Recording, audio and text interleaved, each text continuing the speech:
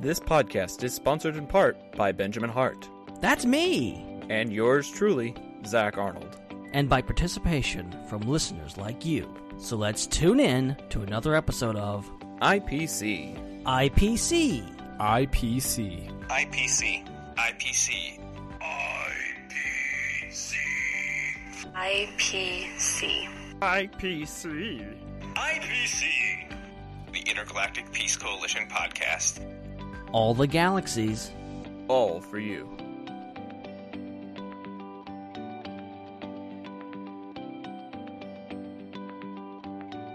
Old habits are sometimes difficult to break, and in our case, this habit of doing an episode at the very end of the month is one that we seem doomed to repeat. But we are here, nevertheless, for the February edition of the Intergalactic Peace Coalition podcast. Hello, everyone, and welcome to episode 359. I'm one of your co-hosts, Zach, back for more fun, back from a lot of fun down in the Round Rock, Texas area, broadcasting 6 baseball games in 3 days. That was 14 and a half hours of baseball fun. I promise you, tonight's episode will not be that long. Joining me, as he always does, even though our schedules have not been what we want them to be, we do our very best to make sure that we have time for you peacekeepers, and we've got a really fun one tonight. Back for more fun, it's Mr. Ben Hart.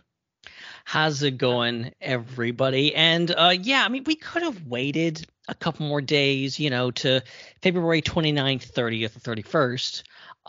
But just something about that doesn't sound right to me. So I'm glad we're doing it here on the 28th.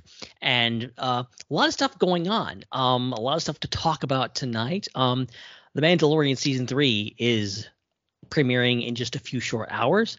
And I am pleased to tell you we won't be talking about it because we haven't seen it yet. So just get that out of the way. If you see this pop up in your feed, you're like, well, why are they talking about The Mandalorian? It's still not out yet. We have not seen it. So we'll talk about some other stuff that's we have seen and we have broke down. So it's going to be a lot of fun. Well, I mean, I think the March episode, we're definitely going to end up talking about some of what we've seen at that point. I have a feeling that I will probably hop on and give like a brief 5-minute description of a movie that I'm making plans to see this weekend about a bear that does cocaine. Oh, that movie. Interesting. That movie is on my slate to watch on Saturday, I believe. Number one movie in the world, I think, right now. That's what it says. Yeah, that's what it claims to be. We'll see if that's actually true. But we'd like to start the episodes, these monthly episodes of IPC, with an icebreaker that my wife contributes so that she gets to be a part of the program as well. Every now and then she'll hop on to discuss the top 5 movies that she's anticipating for the year. She did that back when she was my fiance, when we came to visit in Mississippi several months back. And then she'll hop on for the occasional movie review or something. But we have a segment off the top called Edna's Icebreaker.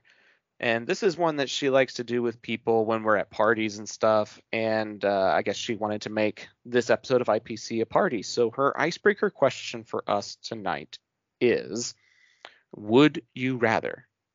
I love would you rather questions because sometimes they're really outrageous and sometimes they're puzzlers. And I feel like this one that she's presented to us tonight is a little bit of both.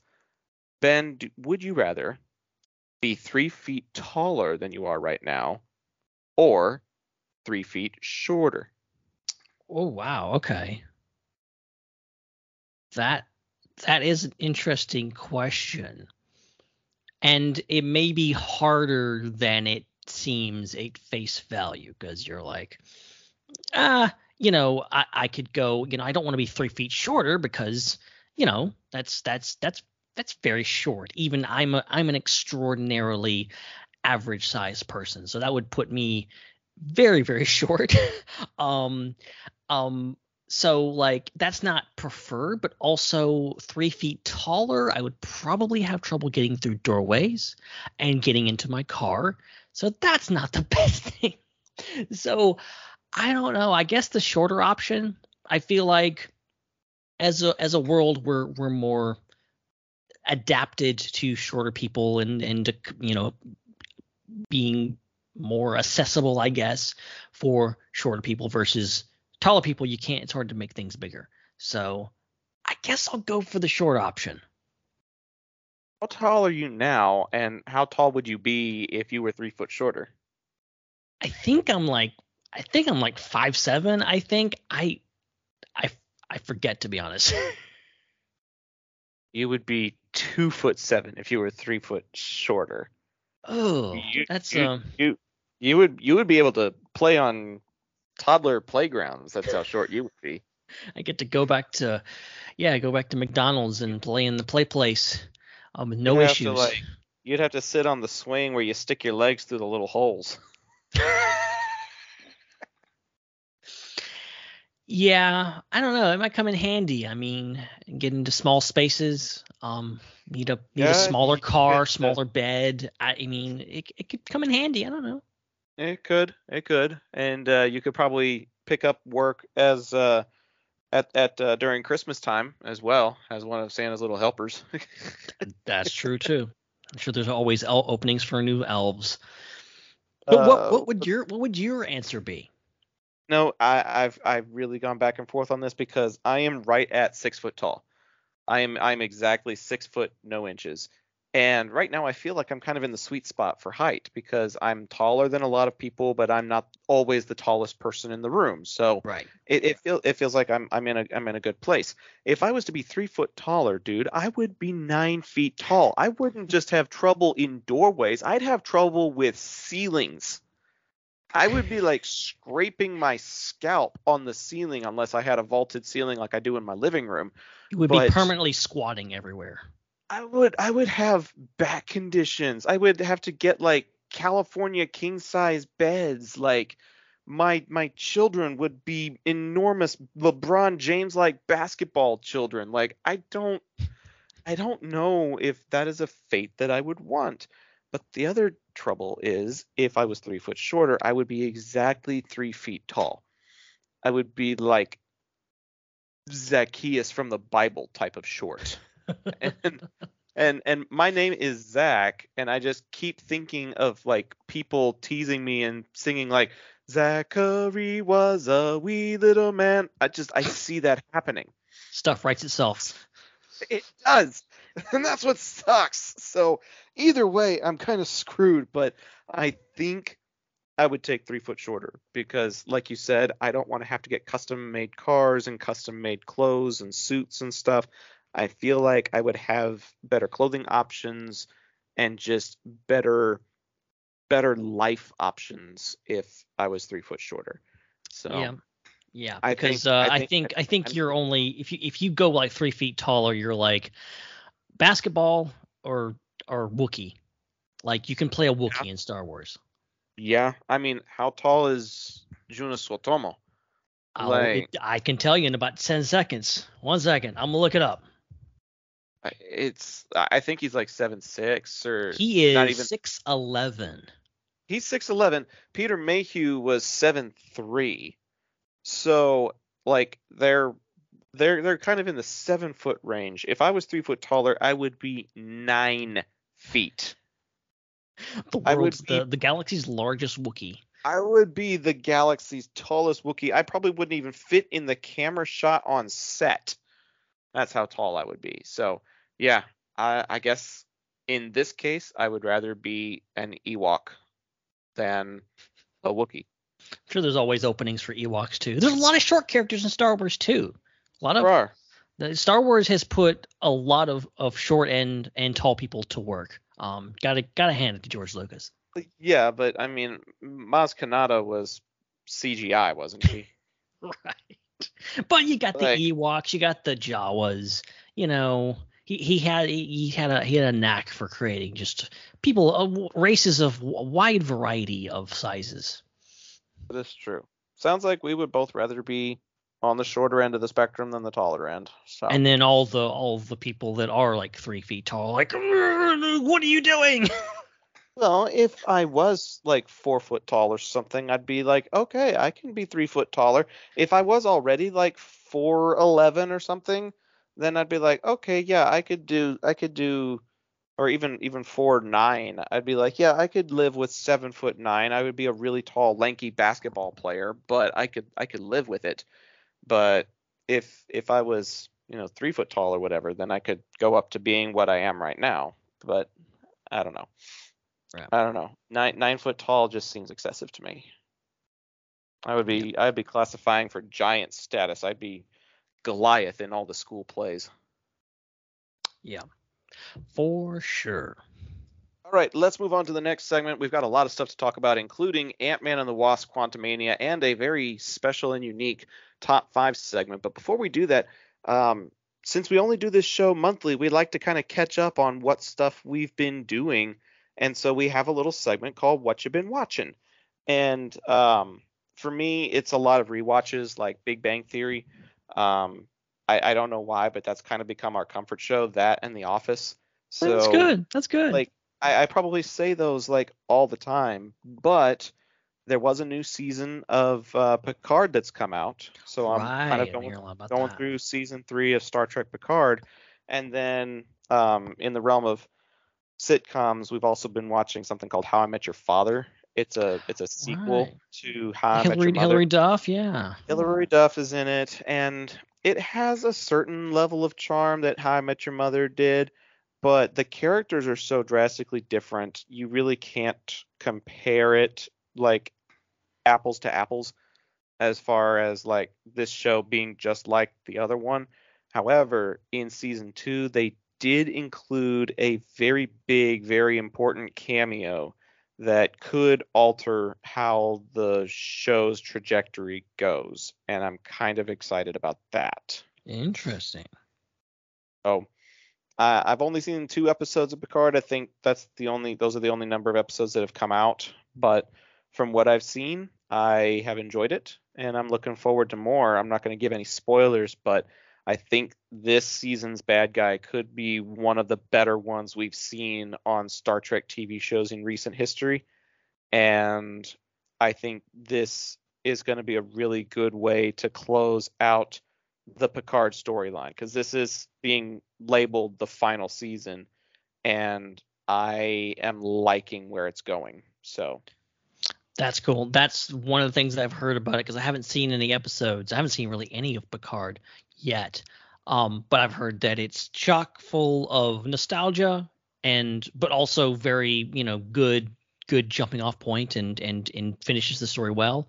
It's not just nostalgia, but also is a good kind of it. There's a lot of good nods and references, and maybe even continuations of Next Generation, of Deep Space Nine, of several of the shows that from that era of Trek. So really cool, really exciting. yeah, what's funny is it's probably in last place as far as my favorite Trek stuff is concerned, like my favorite new Trek. I really like Strange New Worlds. I thought that was really awesome. I really like Discovery when it's going on, and I even like Lower Decks. And I kind of flip back and forth between whether I like Lower Decks or Picard more, but this season in particular of Picard is shaping up really well. So, kind of battling for that third spot with Lower Decks, but there's just a lot of Star Trek out there right now, and so you just kind of have to appreciate it for what it is. And like you said, what it is it's a pretty good continuation, but I feel like it's headed in the direction that it can also give good closure to. So it seems to be hitting all the right notes at the right time. That's great. That's great. And yeah, Trek's, like all this talk of all these other franchises giving out a whole lots of content these days. Like Trek's up there with them. Like we're in golden age of Trek. It keeps trekking along, that's for sure. Walked into that one. What have you been up to lately, man? That's kind of what my consumption has been lately. Well, okay, so a couple things. I've been playing too much Fortnite. I will admit that right off the bat. Because you guys know I've been getting more into gaming lately, and shout out to what now? You any good? that's the thing with this game, is that I do not completely suck at it. That's the point. That's the problem, is that I actually am kind of decent at it. I have actually won a couple of rounds. When you're playing against like 60 people, that's something. And so it's been a lot of fun. I'm only won a few, but just the fact that I can get on and there's a chance that I might win something and I might make it into the top 5. It's pretty good. And it's just a fun game overall. It really is. It's funny, all this time of just like seeing the memes and all this kind of stuff, and I'm like, what's Fortnite? It came for 11-year-olds, whatever. And then now I'm sucked in. So and it all happened because of we're doing on the Star Wars Honorable Discord, we're doing game nights every month or so, and we've been doing a lot of Fortnite during those, and so that kind of got me sucked into it. That was fun. And real quick, I'll just mention, I don't know if you've seen this, but last night, for the first time ever, I watched Who Framed Roger Rabbit. Have you ever seen that? No, I haven't, but I've been meaning to. And I know I'm probably going to get a lot of crap for that because it's supposed to be like a classic. Just for whatever reason, haven't gotten to it. I highly recommend it. I've been around on this planet for 30 years, and I just watched it for the first time last night. So it's definitely there's so much to it.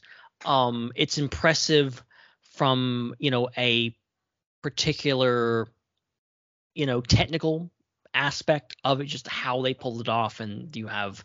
Sure. There's literally a sequence, just no spoilers, but I won't tell you who framed Roger Rabbit because I know now. But there's a sequence where there is a human driving a cartoon car, and they're being chased by cartoons driving a real car. Like, the movie's bonkers. It is bonkers, and it's great. It really is. It's extremely funny. And the technical aspect is not lost on me. And the fact that, like, part of it is, like, again, another scene is, like, Daffy Duck and Donald Duck in the same scene. And you're like, that makes sense, but also think about it. That's Warner Brothers and Disney. Two completely different studios, two completely different characters from different IPs that are in the same scene. It's insane. So if you ever get a chance, we'll give it a shot, and maybe we'll even talk about it on the show one of these days. But yeah, it was I won't, no spoilers, but I really enjoyed it. Not the one where they make like some sort of a Walmart reference, is it? No Walmart, because it's like set in the 1940s, so there really wasn't any Walmart in it. Oh, okay. I'm thinking of something else then, because I remember cartoon characters standing next to a real life actor. And they were like, we can just get our supplies from Walmart because they have everything you need. And then it's like a giant product placement of a giant Walmart store in the middle of the desert somewhere. It's not quite to that level of meta. It's pretty meta, and it's pretty wonky, but it's not quite to that level, I don't think. So that's funny though. But another thing that I've been watching that I know you have watched, a bunch of people have been watching, and I just caught up with the last episode last night. The Last of Us has been really great. I still have not played the video game. We'll have to get Mondo in here to fill us in on how it's things. But I know the last episode I think was based on DLC and stuff like that. I'm kind of getting breadcrumbs of the original like source plot from like stuff on social media. But I'm really enjoying it so far. I think it was the one, I want to say the heartbreaking one. They've all been heartbreaking, but the one in particular, the second Kansas City episode really like pulled me in and be like, okay, this is my jam. Because I wasn't quite sure. I wasn't completely invested in it. I was just kind of watching like, okay, this is an everyone else was watching, and I am enjoying it, but it's not really like things. It's kind of come into its own as like, this is a really solid show that I'm really enjoying. I enjoyed, and it's just, these last couple episodes have not been big action set pieces, not been action heavy. They've been really character based, and I appreciate that. And it's just, especially this last episode was gut wrenching. Yeah. Yep. And since the season finishes next month, maybe we do a bigger discussion on The Last of Us next month after the season Probably a finale good happens.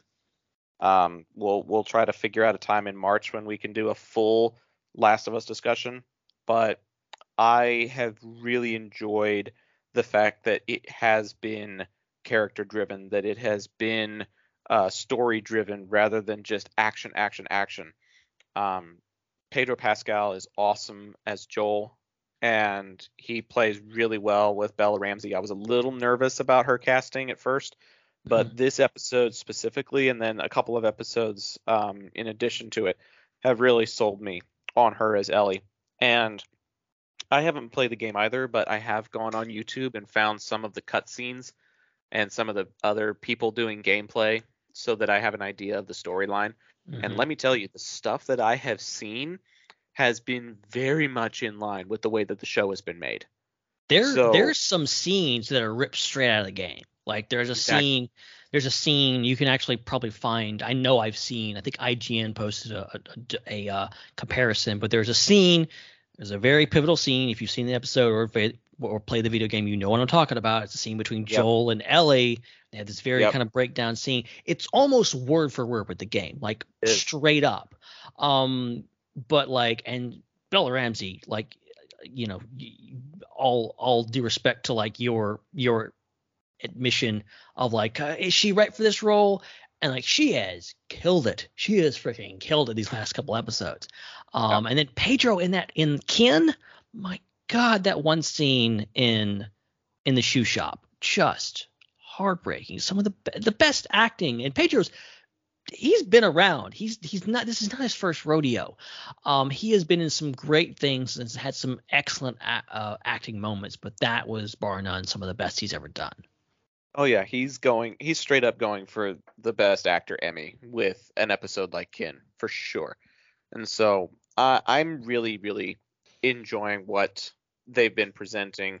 And I'll admit, Left Behind was one that I was on the fence about until I learned about it being a DLC, until I learned about its timing within the game, until I learned, about how strikingly similar it was to the game. And I was like, okay, it's hard to be mad at this particular episode when they are doing so much to be respectful to the game.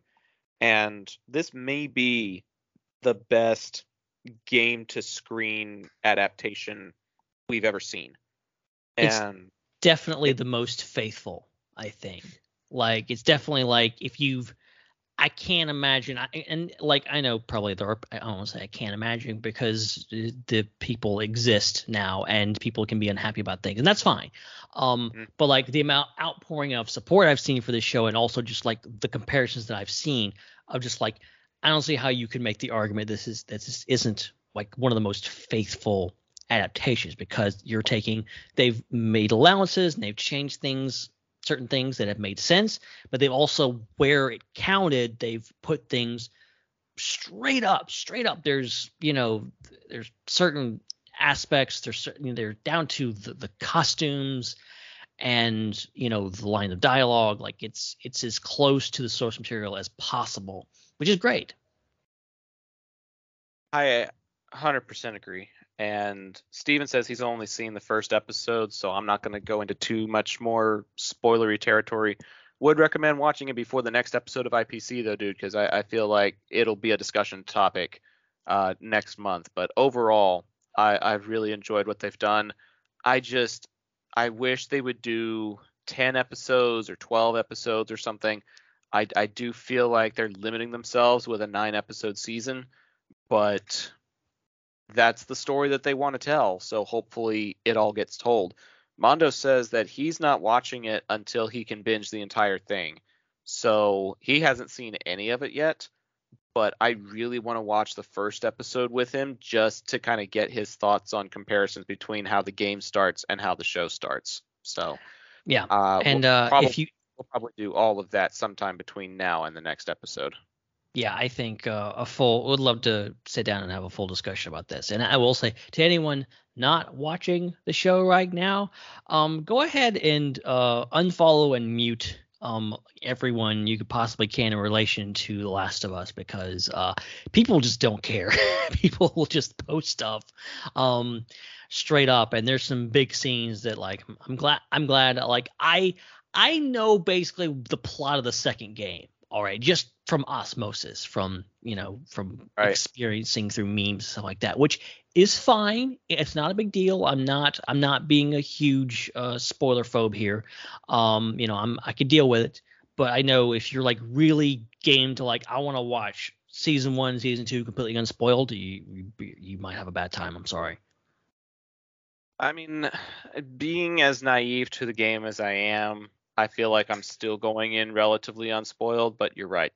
Gotta beware of the spoilers out there on the internet, because sometimes it'll just hit you out of nowhere. And I got spoiled the day before Force Awakens came out. The day before I saw Force Awakens, I got spoiled with who Kylo Ren actually is, Oh boy. and the fact that he kills Han Solo. And I was like, son of a bitch. I made it so close. The day before I was supposed to see it. And it spoiled for me. So be careful out there. Steven, I was in the I was what's that? I was just saying that Steven's in the chat saying that since Mondo hasn't seen the show yet, he will be the last of us to watch it. Well played. Well played. Yeah, you talking about Star Wars spoilers just reminds me that I was in an airport on the way to watch The Rise of Skywalker with you and other people, and opened my Facebook. I shouldn't have. It was my fault. Okay, but also one of my so-called friends should also not have posted like a collage of images from the movie. Somebody taking like pictures of the screen, and it was just like all these pivotal moments. Like you're talking, the Ben Solo and Rey with the blue lightsabers. I specifically remember the Rey with the orange lightsaber. Like that stuck out to me. That's the one I actually saw before I was clicked away. And I'm like, yeah, damn it. Yeah, those are the worst. I'm trying to avoid Mando spoilers at the moment, but I feel Thankfully, there's not a lot out there. But in a couple hours, there'll be plenty. There'll be plenty of them. Yep. So I feel like Mando and Last of Us will probably be next month's discussion. Yes, it will just be a Pedro Pascal fest of. Might as well be. I mean, he's kind of peaking right now as far as career goes. I mean, you're how do you do that? Like, there's so many actors. Like I've heard the horror stories of like how hard it is to get acting gigs and do all that and be in that line of work. But he just like won the lottery like 10 times. Like happens to be on two of the biggest shows, one of the biggest franchises in the universe, and they're on at the exact same time. How does that? How can you even fathom that? Well, but then also he was on Narcos. He was also on Game of Thrones. Like he's been on several big productions, and he's been a part of several big factions. I mean, he's been on the Game of Thrones fandom. He's been on the Star Wars fandom. All he needs is an appearance in something like Star Trek or even the Lord of the Rings franchise or something like that. And he's like firmly ingratiated himself in nerd culture. Like he's already solidifying himself, but one of those types of franchises I feel like would just make him a legend. Yeah, he's the new nerd king. Well, speaking of the Lord of the Rings, have you seen the new announcement that the Lord of the Rings franchise from Warner and New Line, they're working on more movies? It's amazing that I feel like I should have seen this coming, but I didn't. It's just weird. But like this totally makes sense. We're coming off of the Rings of Power being I think very successful. It was like the top watched thing on Amazon probably ever. It's been racking up a ton of award nominations recently. I thought it was an amazing series. It makes sense that like, okay, they proved they could do it. They proved that they could take kind of take the Lord of the Rings franchise kind of off the rails, if you will, and into kind of unknown territory outside of just adapting Tolkien's work. And I personally think they did a really great job.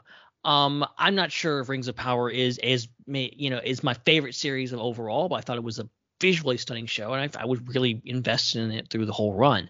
And the fact is that they want to turn this into a franchise, and who can blame them for crying out loud? Lord of the Rings is so deep and so dense. You can do so much with that franchise, and you can do so much in regards to not having anything to do with the movies. I think the quote unquote backlash I've seen from this announcement is people kind of worried about, oh, they're going to reboot the movies. No, I don't think they're going to reboot the movies. I don't think they really have any reason to reboot the movies. That would cause the greatest riot in the history of mankind if you tried to reboot the Lord of the Rings trilogy. So I don't think Warner Bros. Wants to do that, but I think they have some stuff in mind. They want to turn this. I think today they said, we're going to turn this into a Star Wars, like the Star Wars franchise. I'm like, okay, I get it.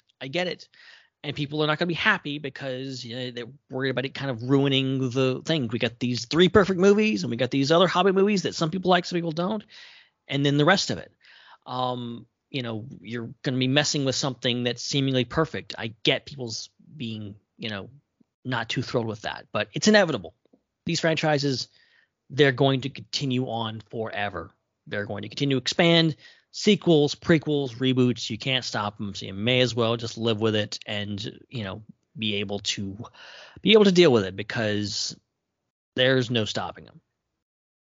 Well, I think the concern is somewhat valid though, because there's a lot of franchises out there that seem to be rebooting and redoing classics. So the knee-jerk reaction is, don't let this be a 2019 Lion King. Don't let this be, whatever reboot that people have PTSD from. So I get it. I hear you. I understand you. But I also feel like the Lord of the Rings world, much like the Game of Thrones world, is so massive and expansive and covers thousands of years. Like their fantasy world goes from the time of the elves to the time of when the Lord of the Rings actually takes place. That's like 2,000 years apart or something like that. And then there's stuff that happens after it. So there's just tons of time in the timeline for extrapolation and for adventure and for creative license and for world building and for whatever else you want to do. And I think that there's just plenty of potential out there to do other things. But I will say our top 5 discussion is based on trilogy enders, the third sequel of a trilogy. So it'll be things like Return of the Jedi, Return of the King. I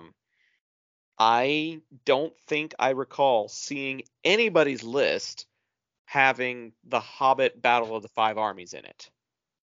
The most recent movie franchise did not leave things on a very pleasant note. Not a whole lot of people really liked or agreed with how the last movie trilogy panned out. I thought it was fun, and I thought that the creative license they took was okay. A lot of the Tolkien diehards did not. So it kind of depends on whether they're going to try and do it more in the vein of the production budget they did with Lord of the Rings, or if they're going to try to make them just fun, adventurous trilogies like they did with The Hobbit. Yeah. It's going to be, I don't know, it depends on their approach, depends on what they're going to be doing here, I think. I think they want to expand the universe. They obviously want to make a whole bunch of money. And I mean, they will, but how successful will it be? How special will it be? I don't know. But I think fans, guys, I understand. I think people would be more than happy just to continue having those movies and not have additions to it. I get it. And as much as people want more and more and more these days, saying, I think probably most Lord of the Rings fans will probably say, well, we don't want to be like Star Wars. We want to be like Star Trek. We have these masterpieces of a movies won't ruin that. But the fact is that there's always going to be a studio that's money hungry, and there's always going to be a writer out there with a good idea, or at least an idea. It may not be good, but it'll be an idea. And they know they can do this, so they're going to. And I think Rings of Power was the linchpin, and it's like, okay, we passed it, and we did it, and people seemed to like it. A lot of people didn't, but a lot of people did, and it was successful. If we could do it on TV, we can bring it back to the movies too. So you just gotta have to, and I think some healthy discourse in regards to, if you're not a fan of this, just take a break now. Just go, I'm not gonna watch those movies. I'm not gonna waste brain energy on them. I'm just not going to do that, because let me tell you, it's not healthy to spend a good portion of your life complaining about it on Twitter or Facebook. It's just not, guys. Well, and Steven makes a good point in the Mixler live chat. If people really didn't want remakes, they would stop watching them. And I think that's to your point as well, Ben. If people really don't want this stuff to keep happening, then stop spending your money on it at the movie theater. Because the reason these things keep getting made is because the studios know they can get away with it. Toy Story 5 is happening because people allowed Toy Story 4 to happen. And it bottom line. It comes down to dollars and cents, guys. Dollars and cents. These studios, they're I don't think, I'm not as cynical as some people will say, like, oh, it's just all about the money. No, I think there's a give and take. There is a lot of writers and creators inside these studios that are really passionate about making a good story. But there's also a lot of studio executives that are looking at, okay, this was successful. Maybe it was good. Maybe it wasn't, but it made money. So we're going to make more of those. I'll keep using this thing. I'll say this example till I die. Okay, you guys, until you guys are tired of hearing it. Maybe you kill me because you're tired of hearing it. But the Transformers movies, people hated those movies so much. They still do. But the fact is, they kept making them because they made money. And that's just it. That's the thing, is that that brand recognition is something, and you're looking at, people will talk about all this, like, oh, the fans, here's what the fans want and whatever else, and they'll point to Twitter as, see people talking about Twitter. Like, the people on Twitter are like 5 or 10% of the overall audience. Like, that's not the audience. People complaining about on Twitter doesn't represent everyone, and a ton of people like that. And yeah, I mean, if ultimately it kind of takes people to vote with their wallets and go, like, if you don't want more Lord of the Rings movies to be made, don't watch it. But I guarantee you, a lot of you guys out there right now that are angry about this, you're going to let this movie be made. You're going to watch that trailer, and it's going to go, oh, that looks pretty good. That looks pretty good. It's like, we had this with the Super Bowl recently. We had a certain trailer for The Flash come out, which was great. I really liked it.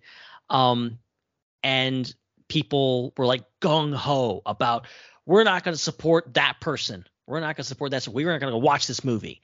Trailer comes out, and they're like, okay. Maybe I'm not as passionate about not supporting this movie anymore because I saw the trailer. It looked pretty damn good. So yeah, it's, it is what it is. But you really, if you're really passionate about this, you're really passionate about liking something, vote with your wallet. Yeah, I don't think I have any intention of seeing that, and I really don't think I have much intention of seeing Aquaman and the Last Kingdom, or Lost Kingdom. Apparently it's terrible, which sucks. The early screenings say it's awful, and I really don't think either movie have anything to do with James Gunn's new cinematic universe. So there's no stakes involved. It's like these are the last remnants of a phase that DC doesn't really even give a damn about anymore. So why should I? So, right. Yeah, DC's got a lot of work to do. It's just a big old mess, and I'm interested, but you gotta win me back, guys. You gotta Yeah. You gotta do some work. James Gunn, I'm rooting for you, but also you got a lot of work to do. Good luck. You're gonna need it.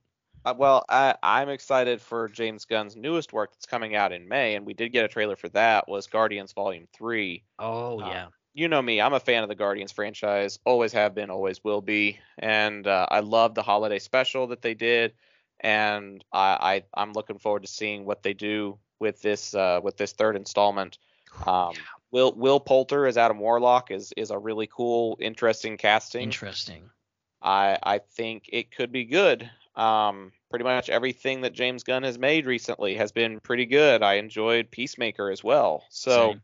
like, I have faith in this film, but I don't know if the trailer sold me too much.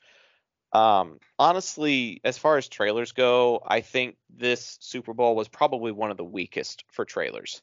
Not a ton of trailers. Not a, and we weren't getting like The Flash was really the only one that we got that was like the first trailer, because we got one for Indiana Jones, we got one for Guardians, and those were all like the second and third trailers for those respective movies. So yeah, so I mean, it wasn't a very impressive Super Bowl, but to piggyback off of the Transformers comment you were making, and this is the last comment I'll make before we move on to our Ant-Man Quantumania discussion. Another franchise that I feel like should not have gotten as far as it's gone and somehow still has is the Fast and the Furious franchise. Oh yeah. There was a trailer for Fast X that came out during the Super Bowl as well. That's what made me think of it. But when I was out of town for all the baseball games that I was doing, I ended up popping on FX on the TV because I wanted to watch the XFL. And there was an XFL game that was happening that Thursday night. But before that game was played, they were showing Fast and the Furious 8. I think it's called Fate of the Furious, number 8, something like that. They were showing the 8th movie in this franchise, and they literally blew up a goddamn submarine with a car. What the hell was that? I'd never seen that movie before. I only saw number 9 because I wanted to see the Jurassic World prologue in IMAX. That was literally the only reason I went and saw it. But oh my gosh, why the hell are you blowing up a submarine with a car? I don't understand why people give money to that franchise. It makes no sense to me. Yeah, it's like I watched the latest trailer, and on the flip side of that, I'm like, I haven't seen in the movies. I'm just aware that they're all ridiculous, and like, yeah, I watched the trailer, and then it's like it all culminates in like, oh yeah, Jason Momoa and Vin Diesel are gonna have a race. I'm like, that's it? Like they're not going to space? What the hell is this? Like, I think this movie's supposed to be crazy. Like that's the shtick with these things, is that they're just nuts. I thought they'd be racing on Mars. Come on now. Hey, they may end up racing so fast that they rocket off of a ramp into the moon or something. I don't know. They'll race into Atlantis, and Jason Momoa just will be revealed to be Aquaman the whole time. Crossover. Oh goodness. I remember a few years back when David Harbour won the Super Bowl commercials because he was in those Tide commercials. He was in a Stranger Things commercial. He was in a Black Widow commercial. Like, he did. You're right, yeah. Crossing it all over. And I was like, damn, that guy won the Super Bowl commercials that year. We didn't get anything like that this year, and I was a little bummed. Yeah, now he's a ghost in a new Netflix movie, apparently. Yes, I want to see that. It looks hilarious. He can't talk, but apparently really crazy things happen to him. It's like a ghost mystery comedy movie. I'm actually kind of intrigued by that. I might watch it. Okay, all right. I'm interested. The people that like move into the house discover it's haunted, and it's being haunted by David Harbour, but then like the teenager in the movie wants to try to solve the mystery and kind of befriends Harbour's ghost, and the two of them like quest to figure out what happened to him and why he's haunting this house. So it sounds interesting enough. Interesting. Very interesting. And I don't have to like give it my money because I already have Netflix, so I'm just gonna sit down and watch it. Yeah, it's just like, I don't know. Yeah, Netflix movies, like a lot of them are crap, but it's also like you're getting it basically for free. Like, it's just the time invested. So how can you complain? It's fun crap is what it is. She's like, Okay. I just got the subscription for Stranger Things. So I'm just waiting for the next season of Stranger Things, and I got this movie in the meantime. Yep. Come for the Stranger Things and stay for Love Is Blind, apparently. Oh God, my God. heard about that. Oh my God. Oh, I'm not going there. In case you're listening, I'm not going there. Oh man. Okay. Time for the discussion for Ant-Man and the Wasp: Quantumania. But before we do that, we just want to give a special thanks to our friend Joey Mays for his support of the show. He's at the shout out friend tier on Patreon. We do still have that. And if you're interested in being a part of that group, you can get behind the scenes access. You can have influence on the fate of the show and so much more. So go check out patreon.com/IPC podcast or send us a Venmo tip. You can send that to the username at Zach the Voice, ZACH the Voice, and I will allocate it to this particular finances that we need for the show. Anything for the Podbean subscription, for movie tickets to be able to go watch movies that you want us to go watch. Any of those types of things, that is what those things go towards. You can get access to the show notes. You can get access to a special private Facebook group that admittedly has kind of died recently. I need to revive it. If we have top 5 segments, which we pretty much do every episode now because we only do them once a month, then you get top billing during that. And depending on availability, we might even ask you to join the show. So go hit us up at patreon.com/IPC podcast. indeed. George submitted a comment in the chat saying, Fast and the Furious movies are outlandish and fun, dude. I will agree to 50% of that comment. It is very outlandish. Fun, that's debatable. Occasionally fun. And I will not comment. I haven't seen any of them. it's just, I don't understand it. But there's probably a lot of people that don't understand my Jurassic Park fandom either. So Again, you're outnumbered. Those things make a ton of money. yeah, they do. Yeah, they do. Okay, I'm setting a 30-minute timer on my All right. phone. All We right. have 30 minutes to talk about this particular film that we've got on topic tonight. And then we got to do our top 5 segment before we run out of time like we always do. Ant-Man and the Wasp, Quantumania. A lot of really crazy stuff takes place in this movie, but at the same time, it also seems like it's setting the stage for what is going to transpire in the bigger, broader scope of this phase of the MCU. Ben, initial thoughts and impressions on Quantumania. Yeah, it's a movie that going into it, I heard a ton of discourse because apparently the critics hated it and the fans loved it, or at least liked it enough to give it a decent score on Rotten Tomatoes. I thought like something was controversial. I heard people like talking about, there are problems with it or whatever else. I'm going in like, what's the big deal?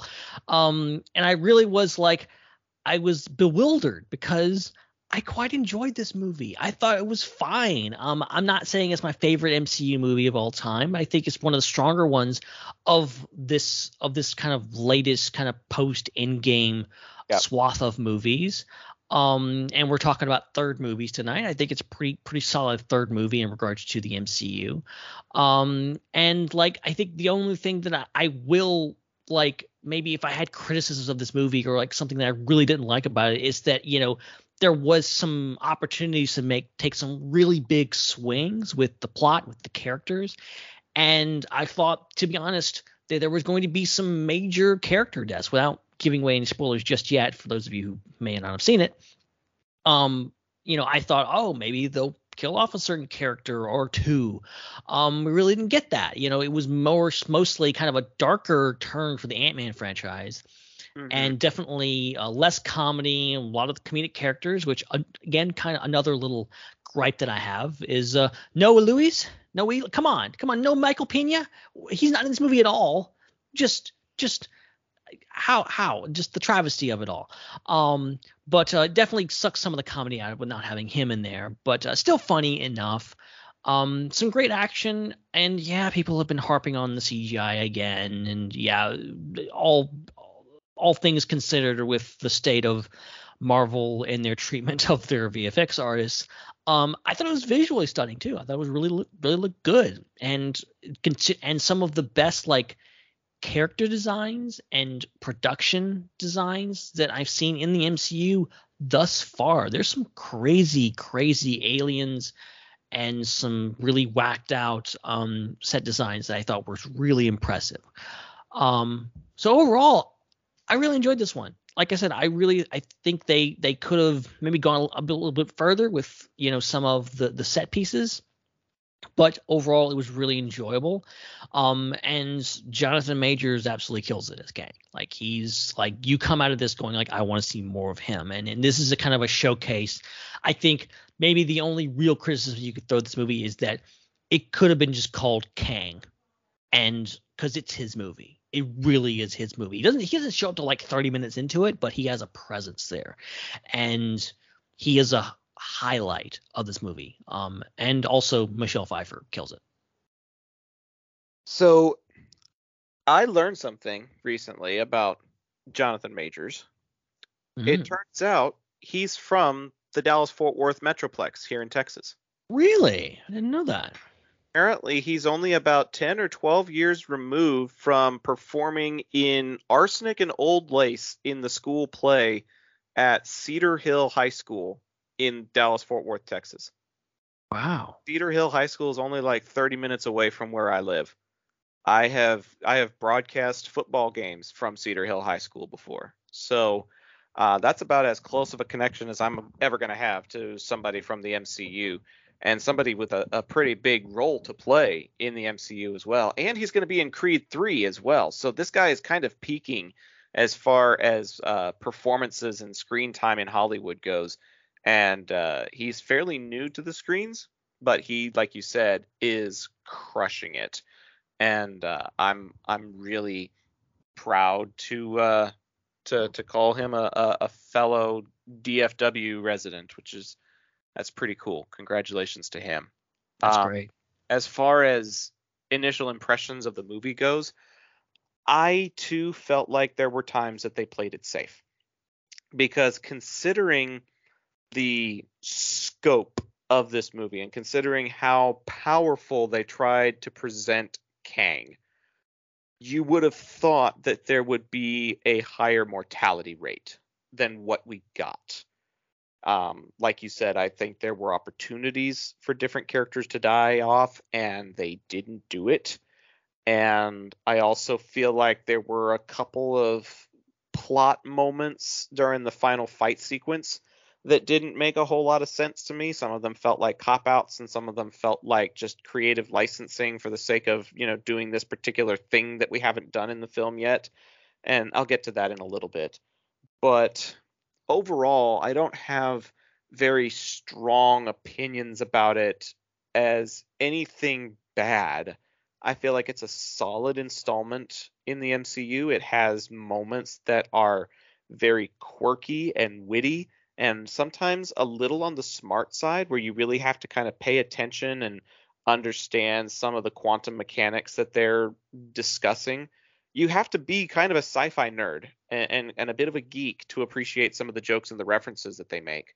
Mm-hmm. And I feel like I did for the most part. There were probably a few that went over my head, but for the most part, it was an enjoyable movie. I enjoyed the time that I spent in the theaters. And as far as like recent installations of the MCU goes, you're right. It's probably one of the strongest installations we've gotten post Endgame. And that says a lot, because I think people who have followed this podcast know that I really haven't had very high praise for the previous two Ant-Man movies. Mm-hmm. I've found them to be kind of silly and oftentimes pointless, but this one has a point. This one has relevance. This one has importance to the universe as we know it to be. And to have that kind of scale and that kind of importance incorporated into the storyline was bold, and I appreciate the risks that they took in this film. They did take some story risks, even if they didn't take character mortality risks. So it's a step in the right direction for the Ant-Man series and the Ant-Man franchise. So I liked it. I like to equate this movie to basically it's Marvel did with Quantumania and the Ant-Man franchise to what they did with Thor Ragnarok and the Thor franchise. And I think kind of you can kind of compare both those franchises as just like they were good, but maybe not great, or maybe not as great as they could have been. I liked both first Ant-Man movies. I like Ant-Man and Ant-Man and the Wasp. I think the first Ant-Man was one that I kind of watched. I was like, I'm not sure how I feel about this. And then I watched a few years later. I'm like, okay, I like this a little bit better. And, I watched Ant-Man and the Wasp. I'm like, okay, I can get behind this. This is kind of more my jam, even if it wasn't for everyone. And the first two Thor movies, I'm like, I kind of like the first Thor. I like the first Thor better than, that.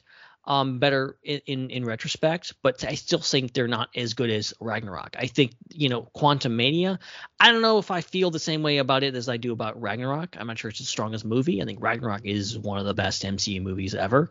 But it's definitely in the same vein of like kind of throwing out, they were kind of hooked into the different things, hitting all the right beats with, this is a heist movie. You got these certain characters. Louise has this, one scene where he has a big monologue and he does his thing. He's not even in this movie. So they're throwing out things like that. And it's kind of the same thing with Thor. So I appreciated that. But it's a minor spoiler, I guess, to say that no one major really dies in this movie. Like, right. For example, and that maybe this is a spoiler for those of you who have not seen the movie. Maybe you want to tune out now, but this is kind of a non-spoiler. Just kind of tell you what didn't happen. I thought, well, maybe they'll kill off Scott Lang in this movie, or at the very least have him seemingly die, and then we'll find out later that he survived, or he'll show up in a later movie. I thought they might kill off original Ant-Man. I thought maybe Hank Pym might be on that. Yep, or even Hope. I wasn't expecting them to kill Cassie or anything. And Janet, they just got her back, so that didn't seem to make a whole lot of sense. But I thought maybe they would do that. And, maybe that's unfair to kind of say, oh, well, they have to kill a character to raise the stakes. But it does make you sit up when you have when you understand from a out of universe point of view that, like, okay, they're building franchises on these characters. When you kill one off, that's a big deal.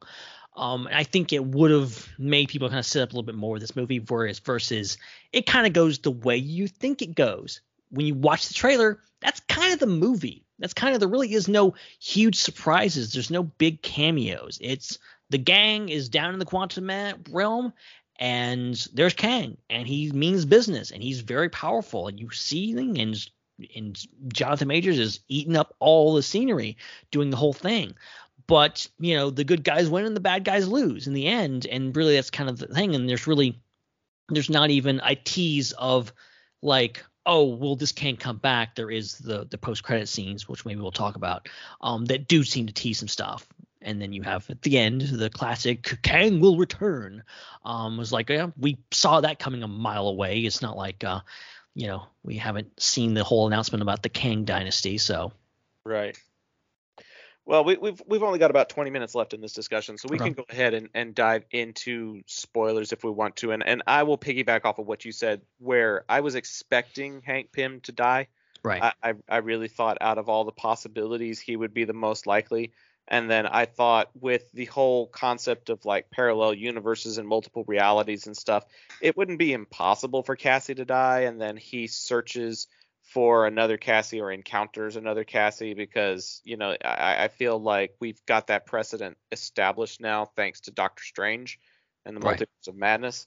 I feel like that's a possibility. And I think something similar is going to happen in Guardians of the Galaxy, because Gamora's come back. And so I feel like it's going to be a Gamora from a different universe. You're like that multiversal character jumping is not impossible to do. And so I thought that was something that could possibly happen. And like we've been saying, it didn't happen. And then the only cameo really to speak of would be Bill Murray. But considering the drama surrounding his appearance, it might have been better if he didn't show up at all. I heard there was I like, okay. And full disclosure here, like Bill Murray is a weird dude. Okay, in real life, he's a weird dude. If you've done any research, if you haven't done any research, do some research. Learn about Bill Murray, because he's a comic genius. He's I mean, probably one of my favorite like comedic actors. Groundhog Day, Ghostbusters, like the guy is a legend, but he's also a weird dude, and he's been over the years accused of a lot of different things. Some serious, some not so serious, but ultimately, I think, given all the documented history as a human being, it's not out of the realm of possibilities that a lot of the stuff is probably true. So that going into that, there was all that kind of came out around the same time the trailer for this dropped. So it was just like, ooh, that was not good timing. And then you actually watch the movie, and I thought he was kind of wasted. I didn't really think he made that much of an impact. I think he could have had anybody in that role that could have done the same thing.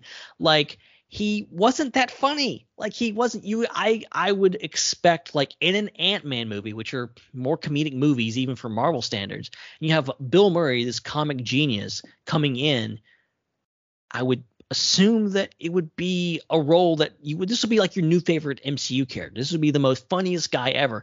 He's kind of not. It's just like, oh yeah, he's here, and oh yeah, Janet kind of cheated on Hank with him, but it's okay because yeah. It just, so I read somewhere that he knows Catherine Newton, who plays Cassie. Right, yeah. That he knows her, and I think it's from something else that they might have done together before or something like that. But he was playing golf with her, of all things, and asked for a role into the MCU. And they just kind of threw him into this one scene so that he could be in the MCU. It does feel that way. Kinda.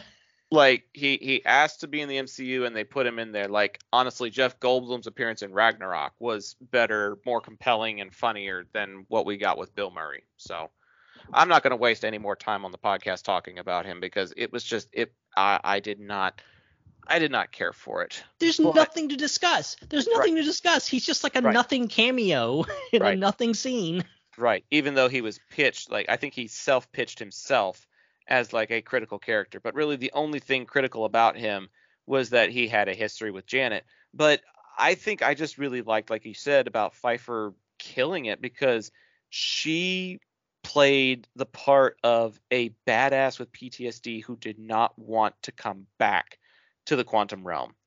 She didn't want to talk about it. She didn't want to come back. She didn't want anybody to think about Kang or to, have any kind of communications with him or contact, whatever. Like, she wanted to leave that past behind him, and then suddenly she gets thrust back into the realm that she just barely escaped from.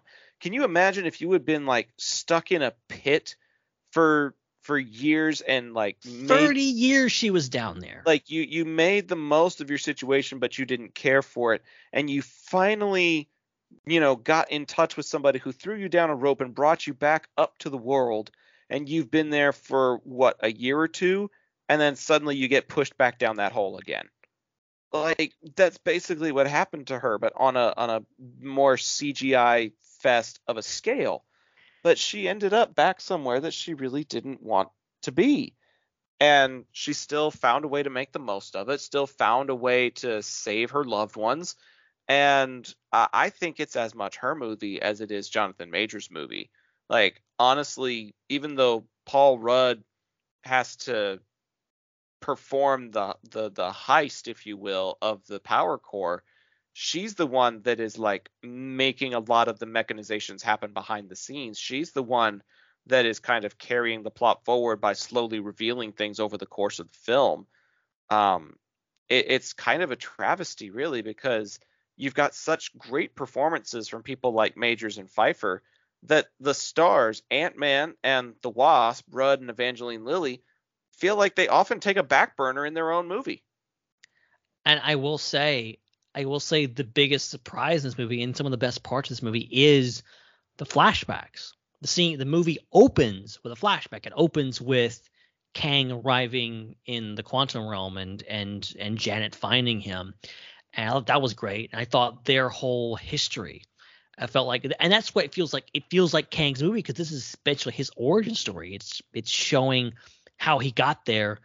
and understanding his story, his side of things, and the fact that they were together for a while, and became friends, and adds another layer to this that I really think could be play into future Marvel movies, because I feel like if Kang comes around and the Avengers have to fight him, I feel like Janet will be in the middle of that and will be someone who will not only want to stop him, but maybe even get to him to snap him out of that, or feel like she has a connection to him. But I feel like that whole thing was very emotional. I think it was very easy to, as is presented in the trailers, to be like, oh, they arrive in the quantum realm and Janet knows about this guy named Kang. She knows he's bad news. The fact that she has all this guilt in regards to helping him regain his power and basically enslave the entirety of the quantum realm and conquer it, is brilliant. I think it's brilliant writing, and I think it really adds another dimension to her character. And if you think about it, Michelle Pfeiffer really hasn't been given that much to do in these movies. Like, she was not in the first movie, Ant-Man. She was in the second movie, but she was basically the MacGuffin, and she showed up in the last 5 minutes and healed Ghost or whatever her name was. And then I appreciate the fact that they went out of their way to give her a really proper storyline. It's a shame that Ant-Man and the Wasp storyline, the characters that are literally in the title, couldn't have been stronger, but I still appreciate what we were given. And I think, overall, I'm looking forward to seeing where they go in the future, because obviously Kang's going to be sticking around, and we have that post-credit scene with all those Kangs, and that's going to be interesting. Can we also dang it, I had a point that I wanted to make, and then I kind of lost it for a second. I hate it when that happens. I was like, can we also discuss this particular point over here? But then I lost what that point was that I wanted to discuss. I'm sure it'll come back to me, though. But I do appreciate the depth of those characters. I'm just frustrated that it came at the expense of other characters. I don't like it when they do that. Like, if you're going to give somebody a story, it needs to be pertinent and cohesive to the story that is being told overall. I do remember what I wanted to say, though. I finally remembered. Can we talk for a moment about the prison sequence with Scott and Kang, where he tries to flex on Kang by saying that he's an Avenger and he's just summoned the Avengers and you're in a heap of trouble kind of thing. And he just kind of looks at him and he's like, which one are you? Are you the one with the hammer? Like, he's killed so many Avengers in so many other timelines that he gets them confused. I feel like that line was meant to be so intimidating. It was meant to be like I have killed more Avengers than Thanos. Thanos has only killed the Avengers in one timeline, in one universe. I have killed them in like countless universes. So many I've lost count of which one you particularly are. And I don't feel like the result of the movie matched the talk that he gave, if that makes sense. In shorter vernacular, he talked the talk, but I don't feel like he walked the walk as far as the imposing, intimidating, Avengers killing presence that this man is supposed to have. It's just it didn't line up very well for me. Like, I know that he's boasting about all of these deaths, but nobody died. Yeah, it's like this thing where I heard somebody like kind of make a meme out of this, but it's true. Like, oh, Kang's supposed to be this big bad villain, but he got defeated by a bunch of ants in the end. Like, that's not super intimidating. I think if I had to narrow down my problem with this movie, it's the end where Scott sacrifices himself basically by allowing them all to go through the portal, And remind me to say something about the portal in a minute. But they all go through the portal and it closes, and I'm watching the movie going like, oh my God, they're actually doing it. He's going to be, at the very least, going to be stuck in the quantum realm. And that's interesting. That's really big, and they're going to have to go back, and this movie's going to end on a kind of a downer, and it's going to be, this thing about, how does he get out of there, or does he survive, and, does this lead to Kang coming back in some way? But then they just open another portal for seemingly, we were racing to get that portal, and then there's just another portal because Cassie could open one, and then of course Wasp flies through, and they're actually Wasp flies through the first portal. So, and then I was like, oh, they're both going to get stuck in the quantum realm. And I'm like, that's interesting. Or at the very least, maybe they'll die down there. I don't know what's going to happen to them. Like, that's interesting. But no. And then they just save them and they go back to the normal world. And I'm like, you really could have done something interesting having, the Avengers go along. And it's just like, it's the same way with Infinity War. You open Infinity War with Thanos, and you see him. He handily defeats the Hulk, defeats Thor, kills Loki, and you immediately get the sense of like, this guy means business. This guy, he can't be stopped. You didn't really get that with Kang. I think Kang needs a better outing. I think for Jonathan Majors' acting and his ability and just the look of him and all this kind of stuff was great. But I think if you're going to set up a character to be like the next big bad and you want people to fear him, I don't know if they hit the mark as perfectly as they could have. Yeah. So I'm gonna give my 3 plot qualms that I have for the movie, if I can. I know we've only got about 6 or 7 minutes left, but I'm gonna rattle these off really quickly, and it's gonna piggyback off of some of the stuff you just said. Right. So number 1, how in the heck did the ants overwhelm him? I know it's an army. I know it's an army of ants, and I know that they are quote unquote super evolved ants because of the time dispersion and how long they've spent in the quantum realm. I understand all that. They are evolved ants. Congratulations. They're still ants. How did ants overwhelm this super Avenger guy, the like Avenger killing guy? Like, how?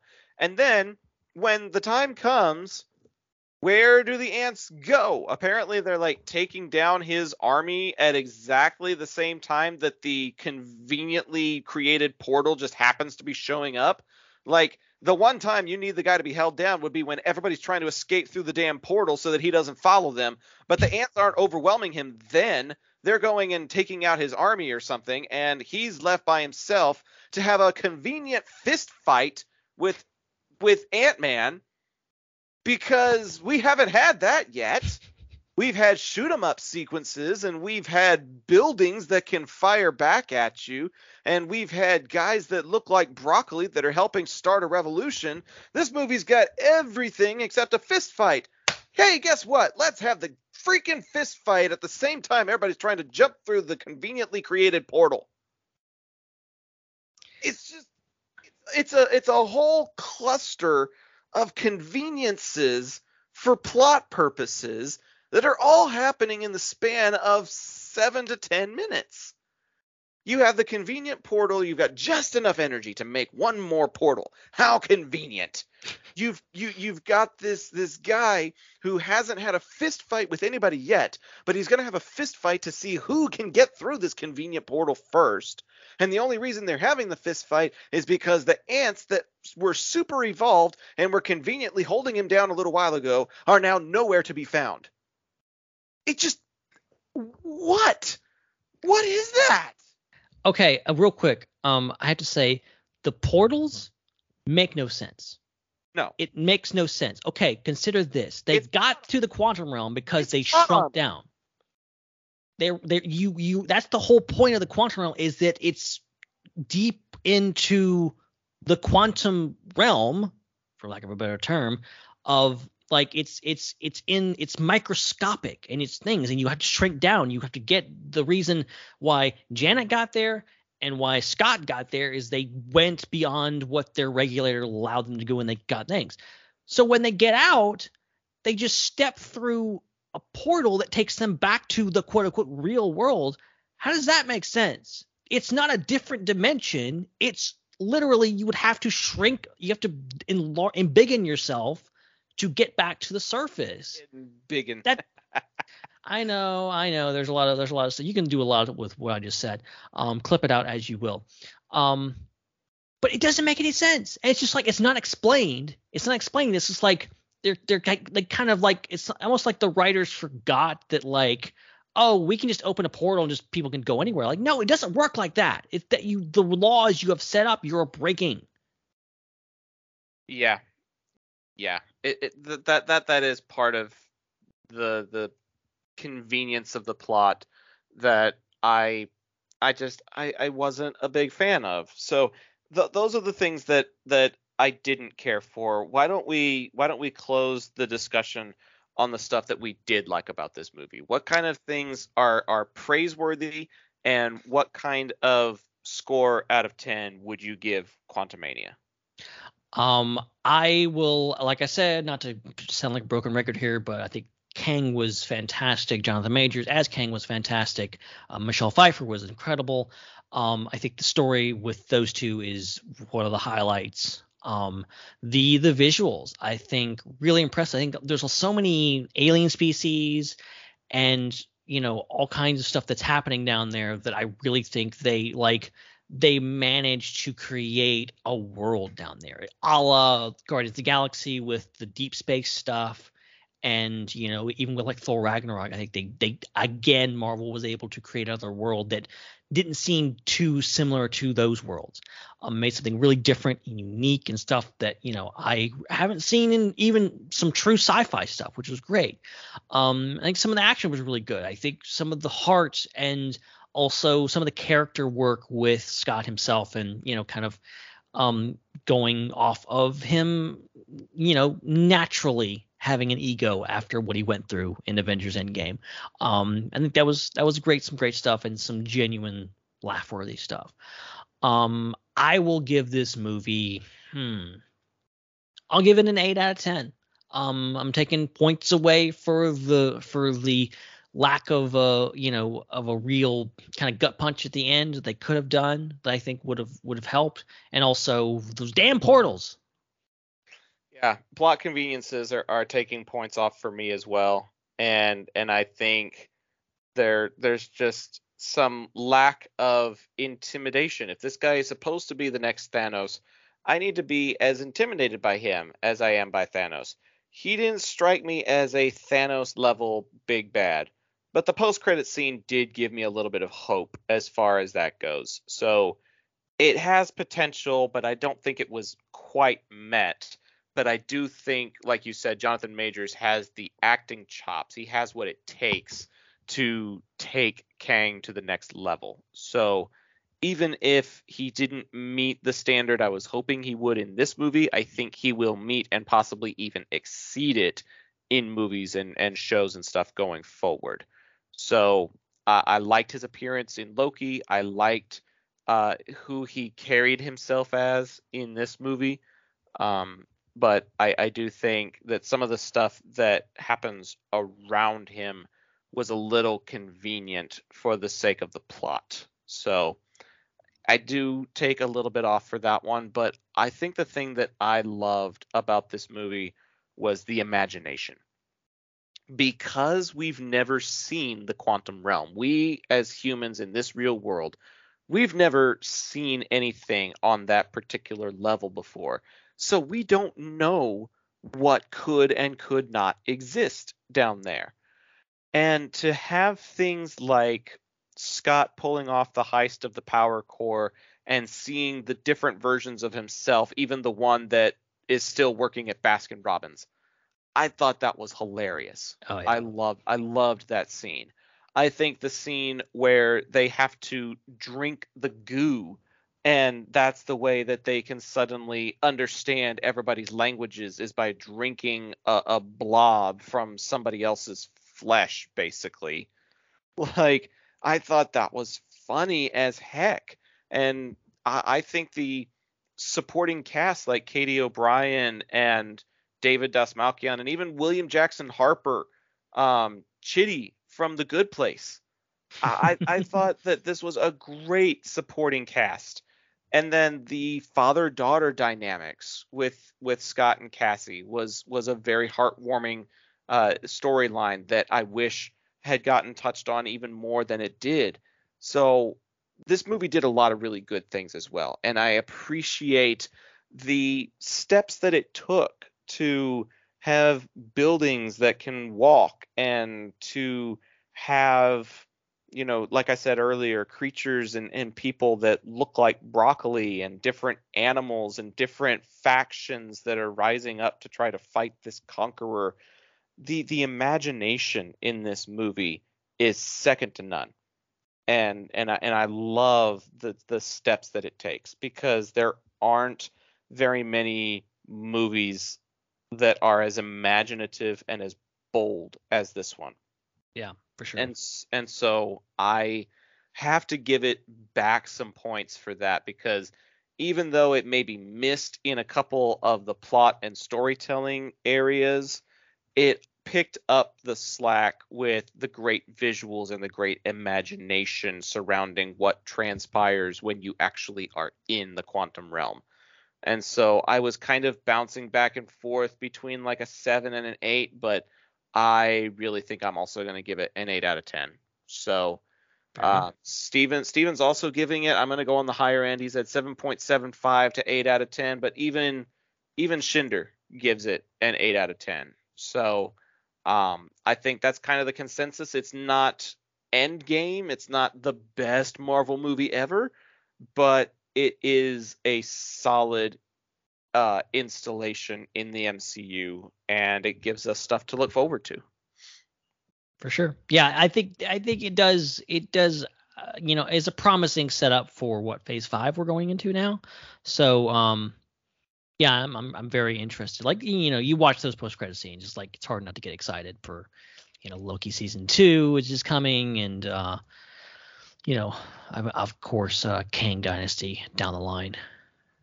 Yeah. There's a lot that this movie helps set up for, and I like I said, the direction that it's going, and I like that there's potential. I like the potential that you get with Jonathan Majors and Kang. So I think that's all I've got to say for it, because we still have a top 5 segment we got to do tonight before we end up being able to go home. We got more business. We got more business to tend to, and I actually feel like we need to skip around a little bit. I don't know if Steven's still here. He said that he's going to have to head off soon to hang out with his roommates, but let's do Joey's, because he gets top billing as one of our patrons. And then who else was a patron that sent something in? I'll have to take a look, but I think, who else have we got that's a patron of the show? Is Dan Grievous still a patron of the show? I think he is. I believe so. And then Matthias sent one in. So Steven, we're gonna get to your list as soon as feasibly possible, but let's go ahead and dive right in. Joey sent us one and then tagged us. He was like, "Am I too late?" And I was like, "You just barely made it, dude." But where did he comment this? Because I don't even see his comment on the page. Which one are you looking for? Joey's list. Here it is. Oh, yeah. I think it's one of the last ones. Yeah. Posted it like literally an hour ago. So our top 5 discussion, for those of you who don't know, we are looking at our trilogy enders. So the third film of a trilogy. Some people call them threequels. Some people call them something else. But basically, it's the third film out of a set of 3 that are designed to be a set of 3. And Ben, you and I went back and forth on this, talking about how even if there was a 4th movie that came out after it, that's just a part of the franchise. That doesn't necessarily negate the fact that this movie is still part of a trilogy, correct? So that leaves us with things like Indiana Jones and the Last Crusade. Even though they made a 4th one like a couple of decades later, Last Crusade was the thing that rounded out the trilogy, and anything they make after that isn't part of that trilogy. I would say that,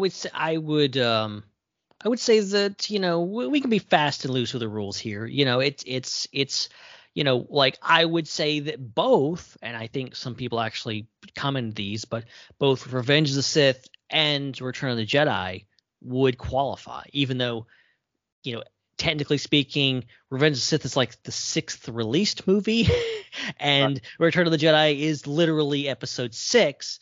They were both the 3rd movies in their respective series, so I would say they both qualify. Same thing with, if you wanted to talk about Battle of the Five Armies, it's the 6th Lord of the Rings movie, technically speaking, but it's the 3rd in the Hobbit trilogy, so whatever. And even if there's more that's come down the pipe, with, we've got, the Captain America trilogy, if you could do Civil War, there's a new Civil War, there's a, New World Order is coming down the pipe at some point, but right. I would still say it matters. So basically any 3rd movie in a sequence is perfectly fine. And I don't know if some of you actually did this, but I didn't say movies, okay? I didn't say movies. So if you wanted to say, I know everyone's listening live hasn't seen it yet, but you go say, oh yeah, The Mandalorian season 3 is my threequel. That's the thing that I'm like, okay, whatever. If you want to say the Lego Star Wars, The Clone Wars, that's also valid. Lego Star Wars 3, yeah, okay. Oh man.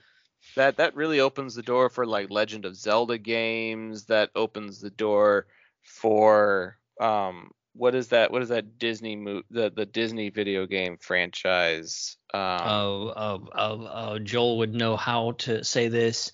Kingdom Hearts. Yes, Kingdom Hearts 3 could be something in there as well. But I went movies. But if I am gonna do TV shows, I would say that the 3rd season of Avatar: The Last Airbender was fantastic.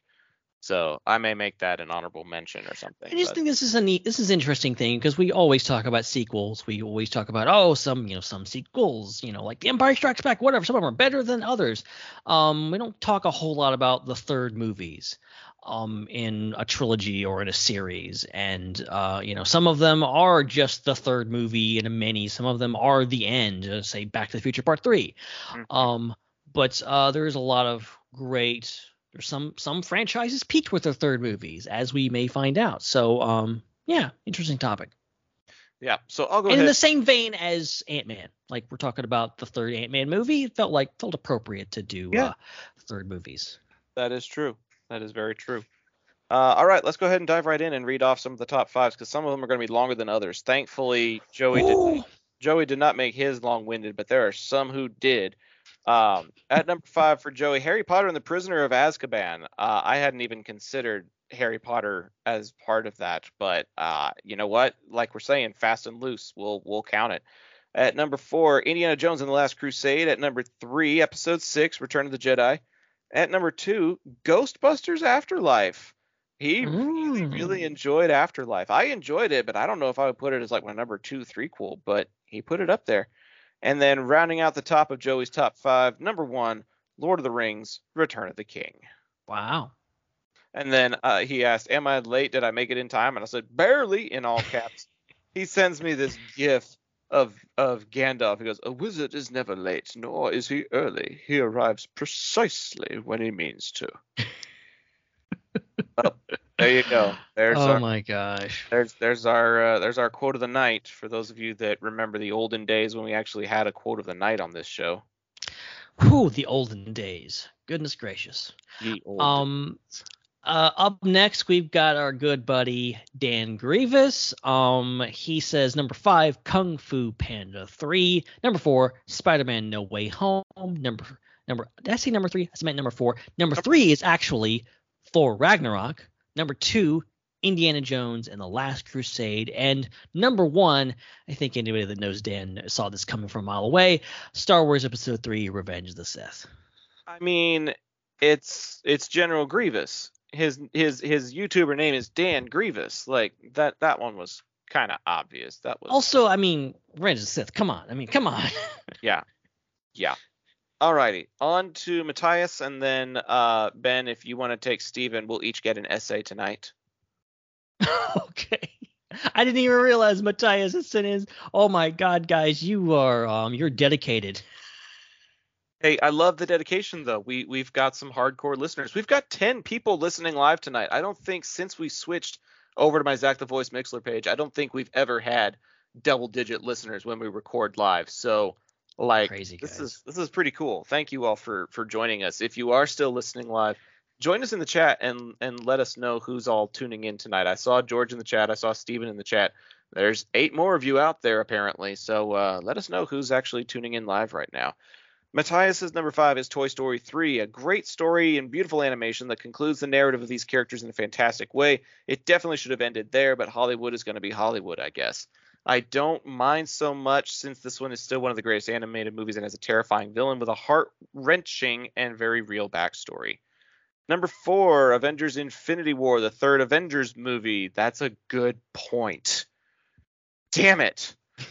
Probably one of the best superhero movies ever made. It was a very crazy and gripping adventure that showed all the great characters from their best side. It also has a spectacular and cinematic action with almost every one of the best actors of this generation, and also fantastic music done by the great Alan Silvestri. Episode 6, Return of the Jedi, comes in at 3, tells a great story while bringing feelings to the already stellar writing, epic action, phenomenal music, and some of the coolest ships in the history of flying ships. Number 2, Lord of the Rings, Return of the King. I may not have read the books yet, but it still feels like a perfect adaptation either way, with a epic story, spectacular action, fantastic cast, and magical music. 2 beautiful pictures. Rounding it out, number 1, Indiana Jones and the Last Crusade is for me one of the most epic and cinematic, even though I actually haven't seen it in cinemas. Same. It has some of the best acting, action, character writing, and story in the movies, all the while the magical music of the brilliant maestro John Williams plays. And the chemistry between Ford and Connery makes it fantastic to watch while it also has great humor. One of the best movies ever made and the greatest adventure with the world's coolest archaeologist. Extremely excited for the new one as well. I wish you guys a happy night. Good luck with the rest of the reading as well as your own list. Keep up the fantastic work. Thank you very much. Thank you very much, Matthias. That is a great list. That's so good. Up next, I believe. Do I go ahead and knock Stevens out while we're here? Hopefully Steven's still here, but yeah, let's go ahead and do Stevens. We'll each get an essay and then move on. All right, cool. Oh, so let me begin. He says, first off, my honorable mentions are Toy Story 3 and Logan. The former would have been on the list had you not specified that the Threequels had to be trilogy enders. Toy Story 3 was fun for a while and worked well, but I still think Toy Story 4 justified its own existence. Meanwhile, Logan is the third Wolverine solo movie, but it doesn't really try to connect to the previous ones, and is really more of a standalone, excellent film that never fails to make me cry. And I do apologize, Stephen. A little bit of miscommunication there with the whole things. I said trilogy ender, but I wasn't really like, oh, it has to be a trilogy ender. It's just like it, some of them trilogy enders, some of them aren't. But still, I think we're in for a good list. So he says at number 5, Bill and Ted Face the Music. I think I rated this a little higher when I saw it, but it doesn't have as much staying power for me as other stuff I've listed. Regardless, this is easily the best Bill and Ted film. Wow.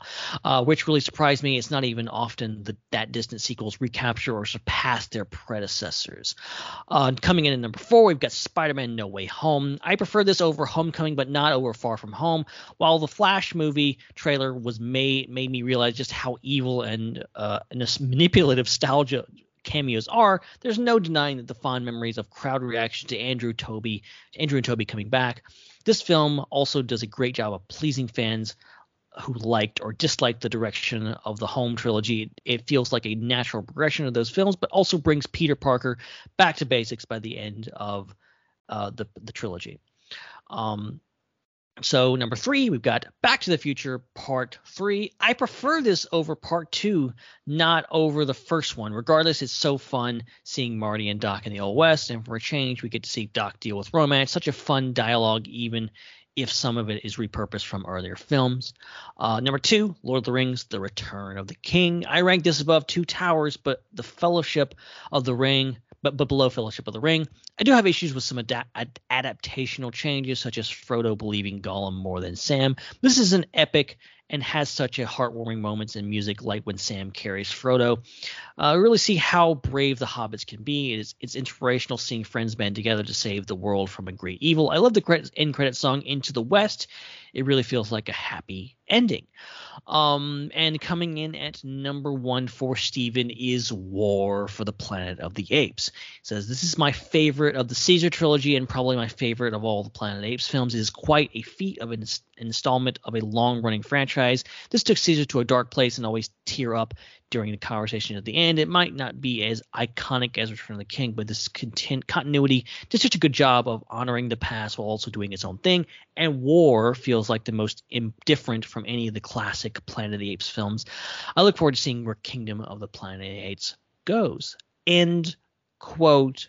Great list, Steven, as always. Yeah, and stuff. Some of those I hadn't even thought of. I just now thought of War for the Planet of the Apes, which again is a darn good one.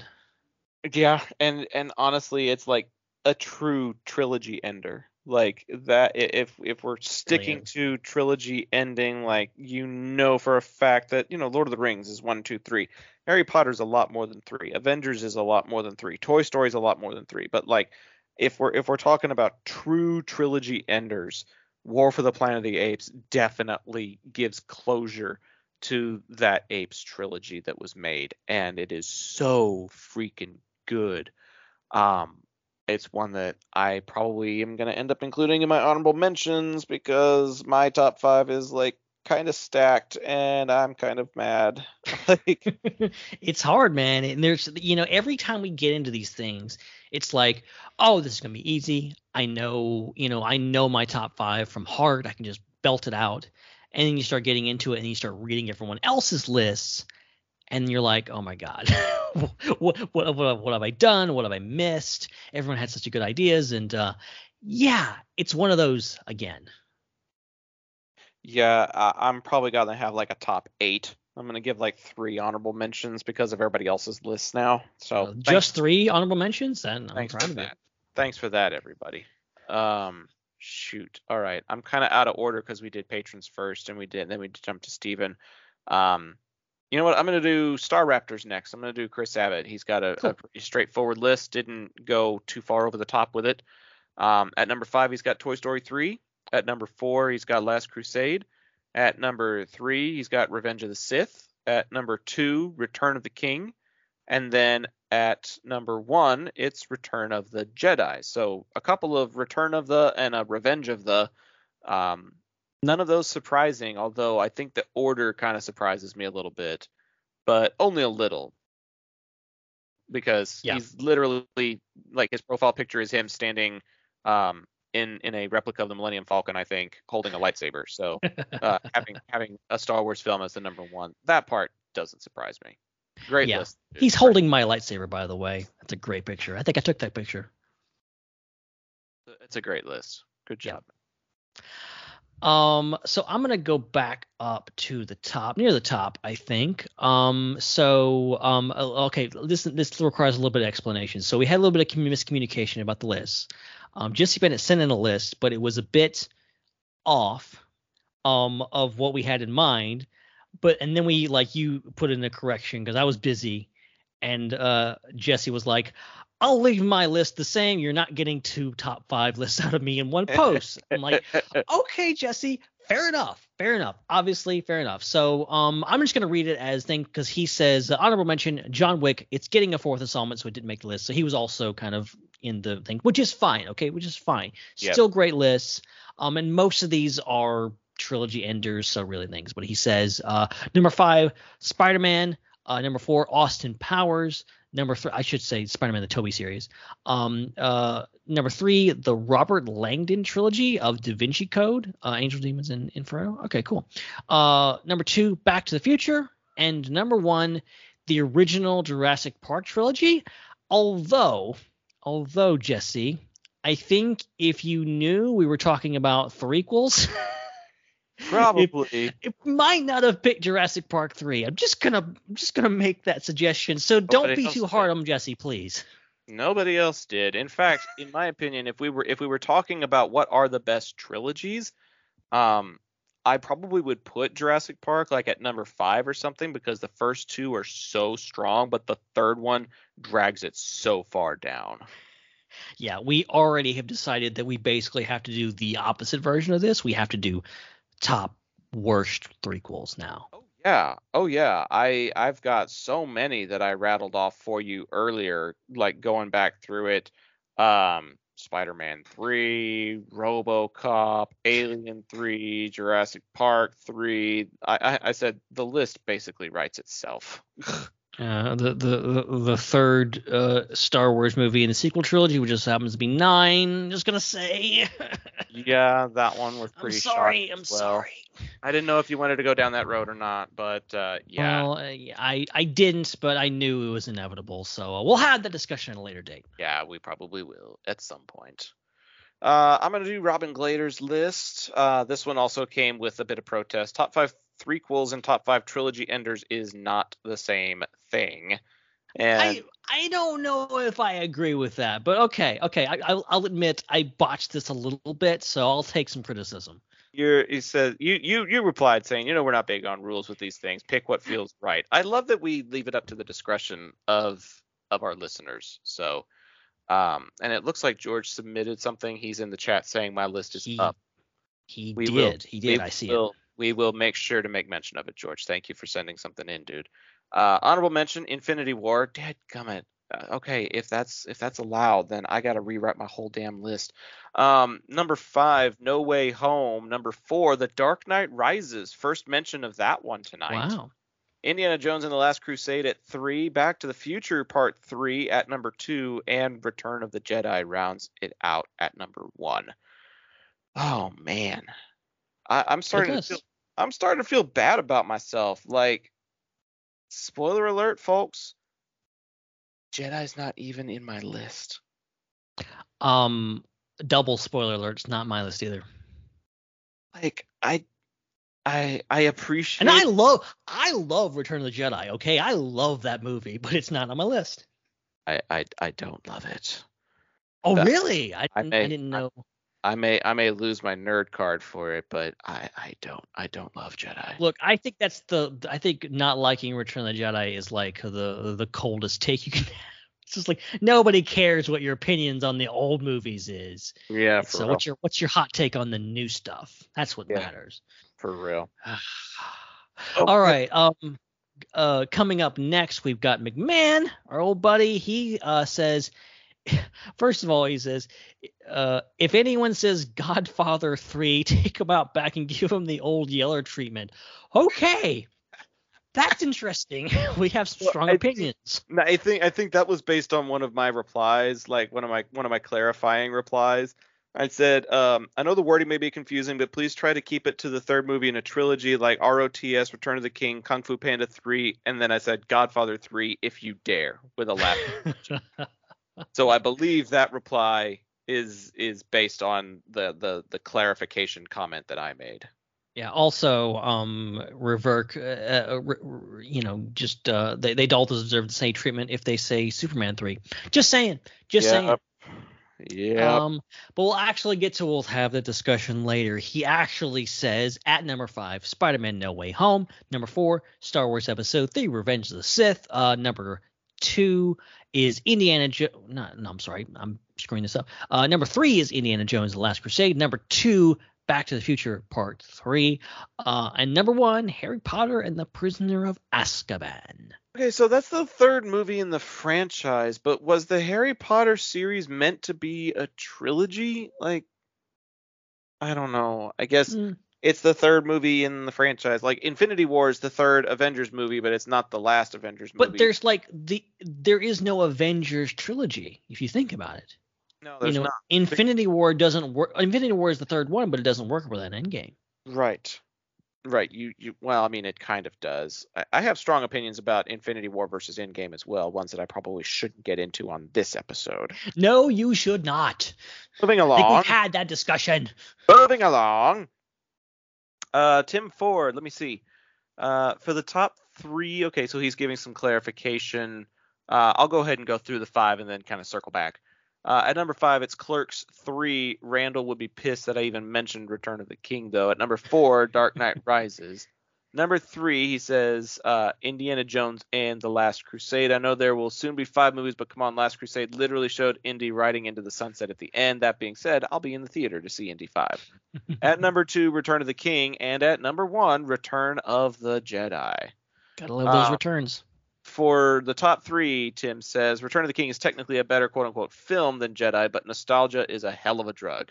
I have such great memories seeing Jedi in the theater numerous times in 1983, and I like Star Wars a lot more than LOTR. Last Crusade is an easy pick for number 3. I think it's the second best Indiana Jones movie, although several people have told me it's their favorite. Wow. Very interesting. We already did Star Raptor, right? We did. I think we're down to Scott. We're kind of jumping around, so we already did. Yeah, I think we're finally getting close to being kind of in sync now and in proper order. But Scott Forbes has the next one. And they say number 5, Captain America. I'm assuming you meant to say Civil War, but you said Winter Soldier, so we'll. Technically, maybe you could fit Winter Soldier as like the third of a trilogy. Because I know there's like secret trilogies that people create their own. Like there's the Death Star trilogy for Star Wars. We have Revenge of the Sith, A New Hope, Revenge of the Sith, Rogue One, A New Hope, the Death Star trilogy. You heard of that? No. It's weird, but I mean, really weird. You do you. Number 4, we got Glass. Number 3, Spider-Man No Way Home. No Way Home's getting a lot of love tonight. Number 2, Return of the King. And number 1, Revenge of the Sith. Another good list. Another really good list as I continue to rearrange my list. I know I'm doing the same thing. I'm trying hard not to steal from people's lists here, but it's really hard. I'm straight up stealing. Like, I think I've got 2 that are going to make it into my 5 that I'm stealing from other people's lists because I'm like, damn it, I didn't even think of that. Do you need a minute to do your list? I can read off George's really quick. If you don't mind, I gotta work on this. That's fine. Also, we got a couple of other submissions I'll try to get to once I get done with George's. George, I forgot about those. Yeah. I did too. George, our good buddy, he sent in his list just in the nick of time. He says Return of the Jedi, Revenge of the Sith, The Dark Knight Rises, The Matrix Revolutions, not a lot of Matrix fans tonight, and Return of the King are his picks. And I'll go ahead and go back over. I put this I put the prompt for the top 5s over in the Star Wars Underworld Network Discord. And my good buddy Joel Davis got back to me, and he says Spider-Man No Way Home, Return of the King, Indiana Jones and the Last Crusade, Iron Man 3. That's the first mention we've gotten of Iron Man 3, and I know it's going to piss off at least one person here tonight. And Dark Knight Rises. Joel, you are disqualified. Oh, goodness. Cancel culture is still a thing. Joel's list is canceled. I think he said it's like one of his favorite MCU movies. So, needless to say, we need to get you and Joel on a call so you can just tear each other apart. Oh, please, no. Oh my God. I honestly, I understand that the MCU is big enough for everybody to have something that they really appreciate. I probably unnecessarily obsess on things like WandaVision. So, right. I get it. I get it. It's that's the beauty of the MCU. To each their own. That's what I'm gonna leave it as. I promise. Right. So we got, I think, one more that was Dukes. sent in to me on Instagram from Danny Dukes up in Canada, and it's really cool because Danny ended up meeting Jesse through IPC, and they have been doing some collaborations on their that's thing cool. as well. I think Danny helped make the logo for Question Possible Answer. I think that's the way it went. Danny is a multi-talented individual, so it doesn't surprise me. It was pretty cool how IPC was able to help link people together. I thought that was really cool. Honorable mentions from Danny Dukes include Austin Powers Goldmember, Kung Fu Panda 3, a surprisingly cool end to the trilogy and an upgrade from the sequel while not quite reaching the original installment's greatness. Completely agree. Trilogy is underrated as far as action and how great the animation styles and environments look. Those are good honorable mentions. At number 5, the 1992 film Army of Darkness. Number 4, The Bourne Ultimatum. I think that's the first Bourne mention and the only one we're going to get tonight. At number 3, Ocean's 13. Number 2, Return of the Jedi. And number 1, Return of the King. I think the returns really won tonight. I think I think those and Last Crusade are probably like the biggest ones that have made many happy returns, as they say. Aha, very clever. Which let's face it, both those movies are kind of uplifting, happy-go-lucky endings. I think that says something about how popular they are. But I think we have arrived at the point in the show we reveal our lists.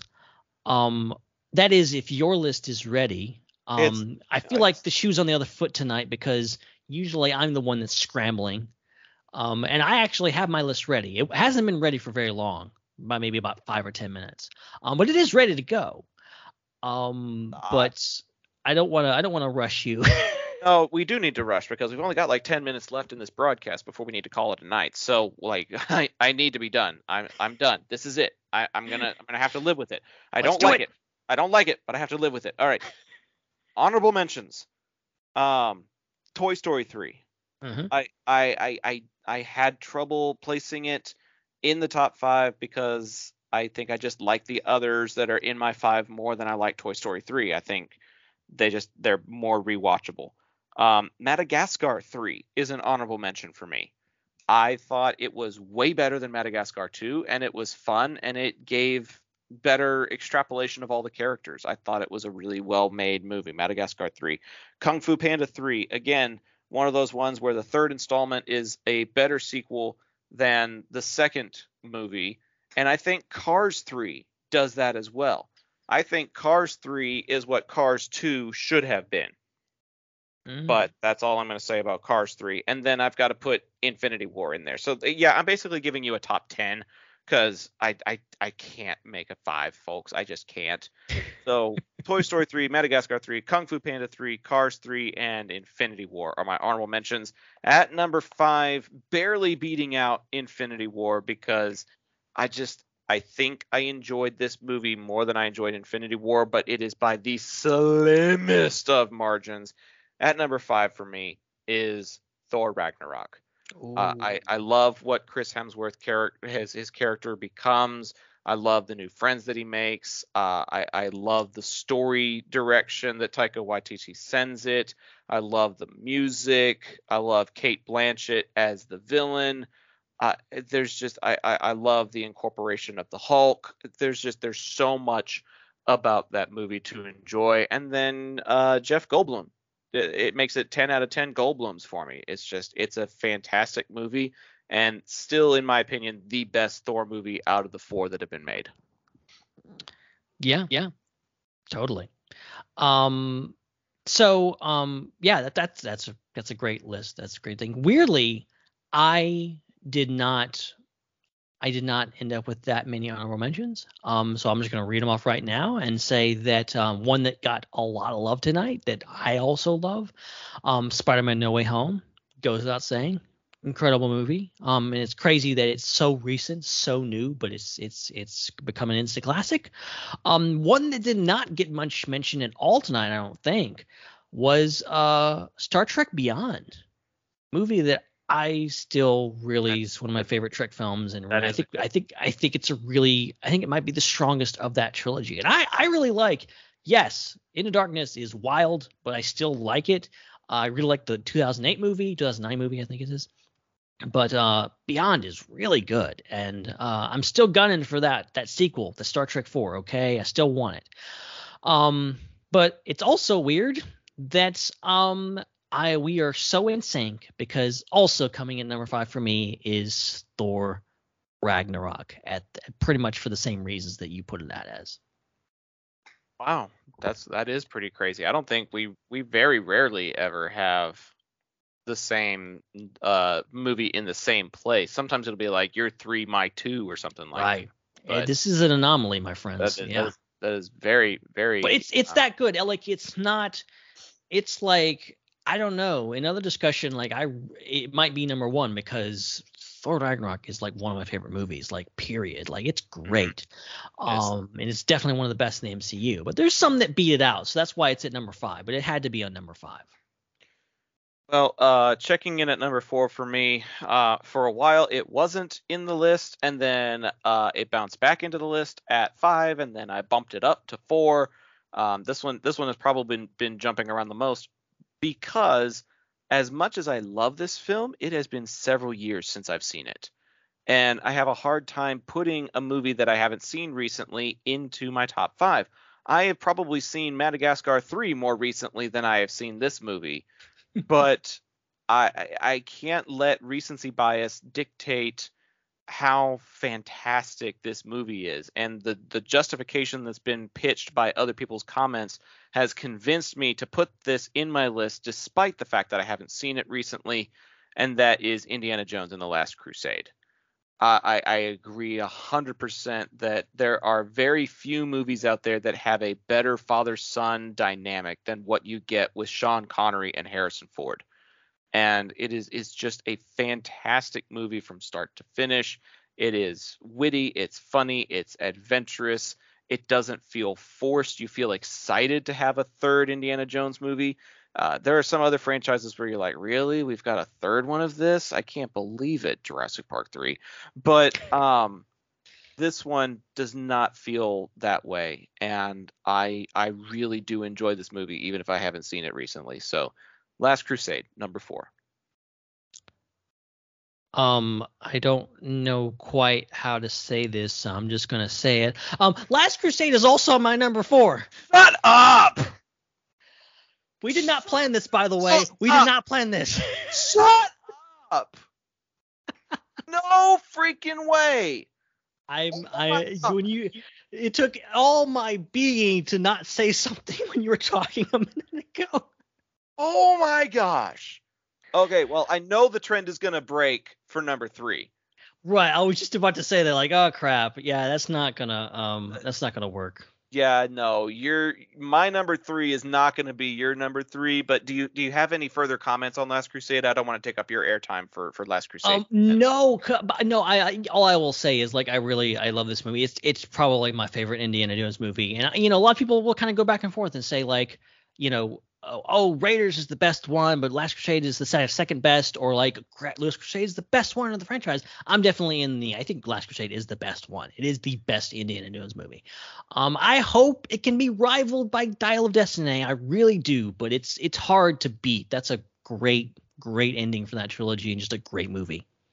The whole, like somebody else said, Indy riding off into the sunset is just, it's perfection. Yeah. You can't get much better than that. And you throw in Marcus, like, all the characters. It's not just Indy. It's, Marcus Brody. You got Sean Connery. Like, it's the whole ensemble of that movie. I can watch it 1,000 times. I get tired of it. Mm-hmm. Yeah, it's very true. Okay, my number 3 is actually one of your honorable mentions. That's how I know. Well, one of my number 3. I think my number 3 is one of your honorable mentions. That's how I know. So we're in sync. Even though we're not in sync, we're still in sync. That's where the trend breaks. My number 3 is actually going to be Spider-Man No Way Home. I feel like out of all of the Marvel movies that have gotten 3 iterations, they've gotten a total of 3 films or more, I feel like No Way Home is the closing segment on a 3-part story, rather than, let's just see what else Iron Man is up to. Let's just see what happens next for the Guardians of the Galaxy. I feel like the stuff that happens in Homecoming and Far From Home, and then what happens to Peter in Infinity War and Endgame, it all gets kind of culminated in No Way Home, in addition to finding a way to cross over with the other iterations of Spider-Man, this movie accomplishes so much. And every time I watch it, I never feel like it's dragging. I never feel like it's going too long. I thoroughly enjoy this movie from start to finish every time for so many different reasons. Makes me tear up. You have big stakes with characters like May getting killed off. Like, this movie's got pretty much everything that I would hope for from an MCU movie. And as much as I enjoy Ragnarok, I feel like it changes Hemsworth's Thor. It improves it, but it changes it. And it doesn't necessarily feel like a direct continuation or extension of the previous two movies. No Way Home feels like a continuation and an extension of Homecoming and Far From Home, and rounds out all three movies and gives closure to other franchises at the same time. It's just a great movie. Yeah, and No Way Home is like, the only comment I'll have on it is like, there's this permeating complaint on the internet that's like, oh, Phase 4 of Marvel like sucked or whatever else. People say that, like, and I'm like, are you insane? Have people literally gone mad? Like, No Way Home came out just a little over a year ago. It's one of the best movies ever. Like, it's incredible. How could you say, like, even if everything else in Phase 4 sucked, which it doesn't, No Way Home puts it way towards the top. Like, it's amazing that movie works so well because, like, going into it, we all knew the cameos, we all knew who was going to be showing up. But the fact is that, like, it still was like, is this going to be good? Is it going to actually work as a movie? Because it's going to be so much nostalgia. They could have fumbled that ball so much, but they didn't. It's amazing. Yeah. And you can't say enough about it. All right. So what is your number 3 then, sir? Wait. All right. You said that it's one of my honorable mentions, right? Right. Okay. So knowing you, I have a feeling it's not going to be Madagascar 3. I have a feeling it's not going to be Kung Fu Panda 3. I've rarely heard you sing the praises of the Cars franchise. So I have a feeling it's either going to be the nostalgia factor of Toy Story 3 or the argument in favor of Infinity War that we've gotten from the comments tonight. But since you said that your list has been set, I don't feel like it'll be Infinity War. Am I correct in guessing that your number 3 is Toy Story 3? You are correct, good sir. Ooh, very correct. Ooh. We are in sync even when we're not in sync. It's incredible. We are sharing a mind tonight. And all I have to say about Toy Story 3, I think it is genuinely my favorite Toy Story film of all time. And I consider myself a giant Toy Story fan. I was a Toy Story fan before I was a Star Wars fan. I've been obsessed with those movies since I was literally probably could talk. So Toy Story is very, very near and dear to my heart. And Toy Story 3 came along, as, I was mostly an adult at that point, but like it still recaptured that. Had my qualms with Toy Story 4, and I'm not sure what to think about Toy Story 5 whenever that happens, but Toy Story 3 is a sequel that we did not need. We also totally needed. And the only bad part about it is I can't get through without freaking bawling my eyes out, okay? Oh, dude. My God. My allergies are always acting up right around the time you hear him say "so long, partner." Like, for some reason, allergies, boom, hits right then. I wish they would just stop cutting onions around me when that part gets to that part of the movie. Seriously. Come on now. Seriously. Jeez. But yeah, that's my number 3. All right. On to my penultimate, my silver medal, if you will. And I feel like I'll get some brownie points from the Star Wars fans, especially after saying that Jedi is not making it onto my list. Instead, my second favorite is Revenge of the Sith. I think the more I watch Star Wars media, the deeper my appreciation gets for that film. There were times that I thought it was hokey, that I thought it was campy, that I thought it was predictable. But the more context that gets built around it, and the more Order 66 sequences that we get, and the more repercussions that we see from it in shows like Andor and The Bad Batch, the more I come to appreciate this film and what it accomplishes. And it was a lot that took place around 2005, but I think it's really impressive how well it is standing the test of time. And as far as the third movie in a trilogy goes, it's definitely the best among Star Wars. Like, I will die on that hill. But it's also just top 2 third installments, period, for me. I am loving that movie more and more. Interesting that you would include Revenge of the Sith as your number 2. Because I was also thinking that I needed to include a Star Wars movie on my list. And you know what? What the hell? I think I like Revenge of the Sith too. So it's also my number 2. No way. You just bumped it from number 1 so that we could have the same number 2 or something, didn't you? No, I had my number 1 set from the get-go. It was the first one that I wrote down. All right. You trust me on this. Trust me on this. I know this sounds like we're in sync and we're just like completely making this up. No, we did not discuss this prior. Great. This is probably the most in sync any of our lists have ever been. It's yeah, I mean, as far as third movies go, I mean, Revenge of the Sith, goes without saying, it's the strongest. I think, like, I love Return of the Jedi. I don't think it's as strong as Revenge of the Sith, and I'm sorry. I can appreciate the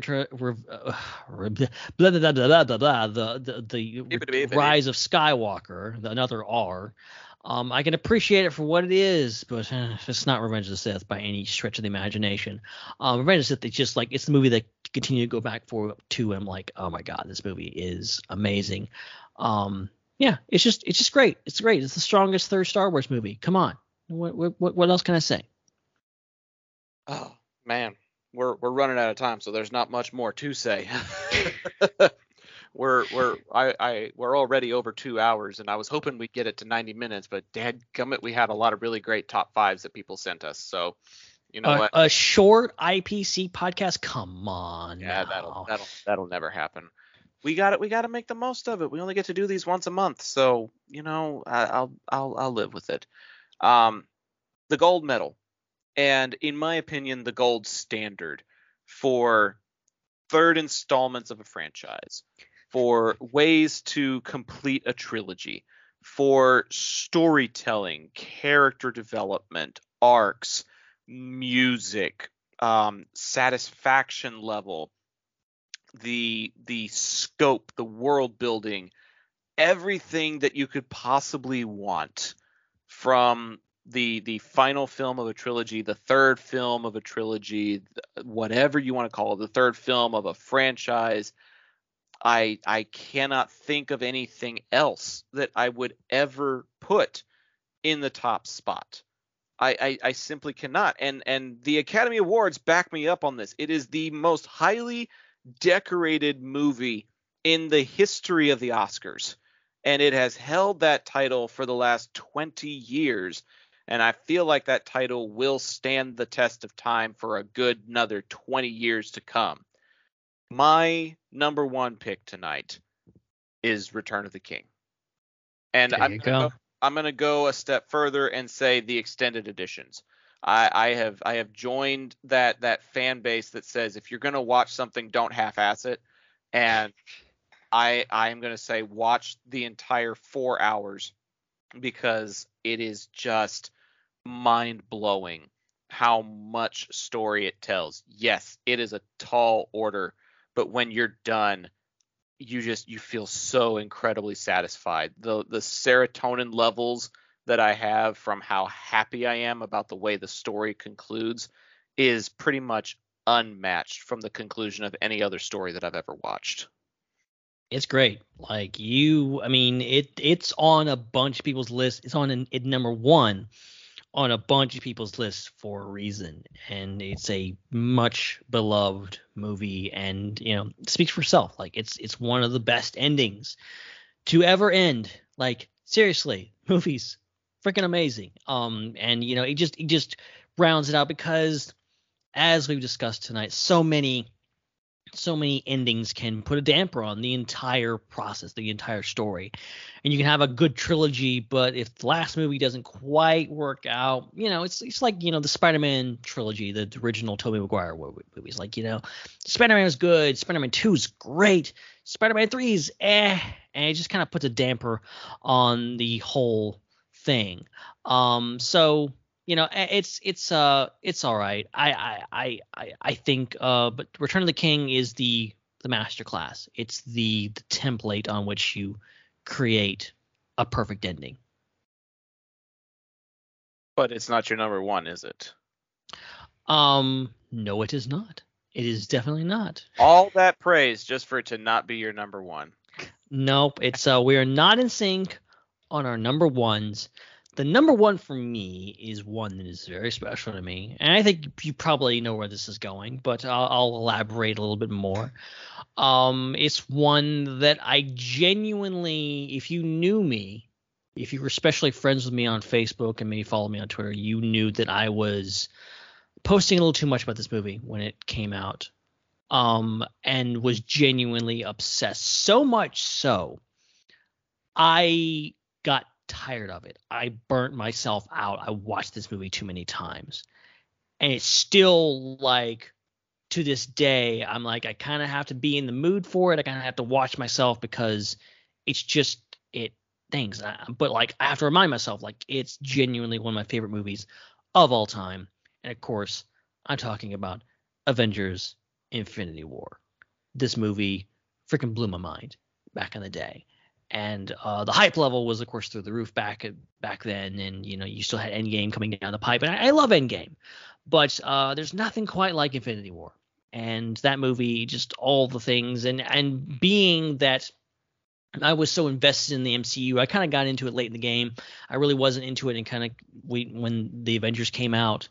So I really got into it, around Winter Soldier, and then going further along, just getting invested in all the storylines of the characters and like seeing it all come together, and all the, the Guardians of the Galaxy and all of them just come together and have this giant adventure. Just mind blowing. I still can't help but appreciate all these years later that how a feat that movie was, and how incredible it is. And they have a tall order with Kang Dynasty and Secret Wars to match or even surpass the level of just genuine masterpiece that is Infinity War. It is such an amazing film. And I think one of the things that I love about it is, yes, you've got like a cast of 30 people that all starred in their own movies and made millions and millions of dollars all by themselves on their own films, coming together to fight a common foe. The level of stardom that movie possesses is, to this day, still unparalleled. And everything that they're able to pull off in this movie is fantastic. The action, the drama, the hope, and then the dashing of the hope at the end of the movie. That's one of my favorite things about it. And one of the reasons why I love Infinity War more than Endgame. The bad guy wins.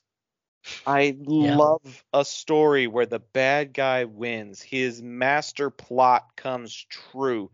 Everything that he's been plotting for actually comes to pass. All the resistance that you put together is still not enough. And the sense of despair that was just permeating throughout the theater. I thrived on other people's pain for months because I loved how upset everybody was that the good guys didn't win. I was like, yes. Let that hate flow through you because it will give you power. I loved it. I loved the movie, and I so desperately wanted to put it into my 5, but it just barely didn't make it. But I totally understand why it would be somebody's number 1 completely. Indeed. So there you have it. Our 5s, all great lists from everybody. Like, this was a really interesting topic that I think was fun to get into fully, and very thought provoking. I think it made us all think a little bit. Same number 5, same number 4, and same number 2.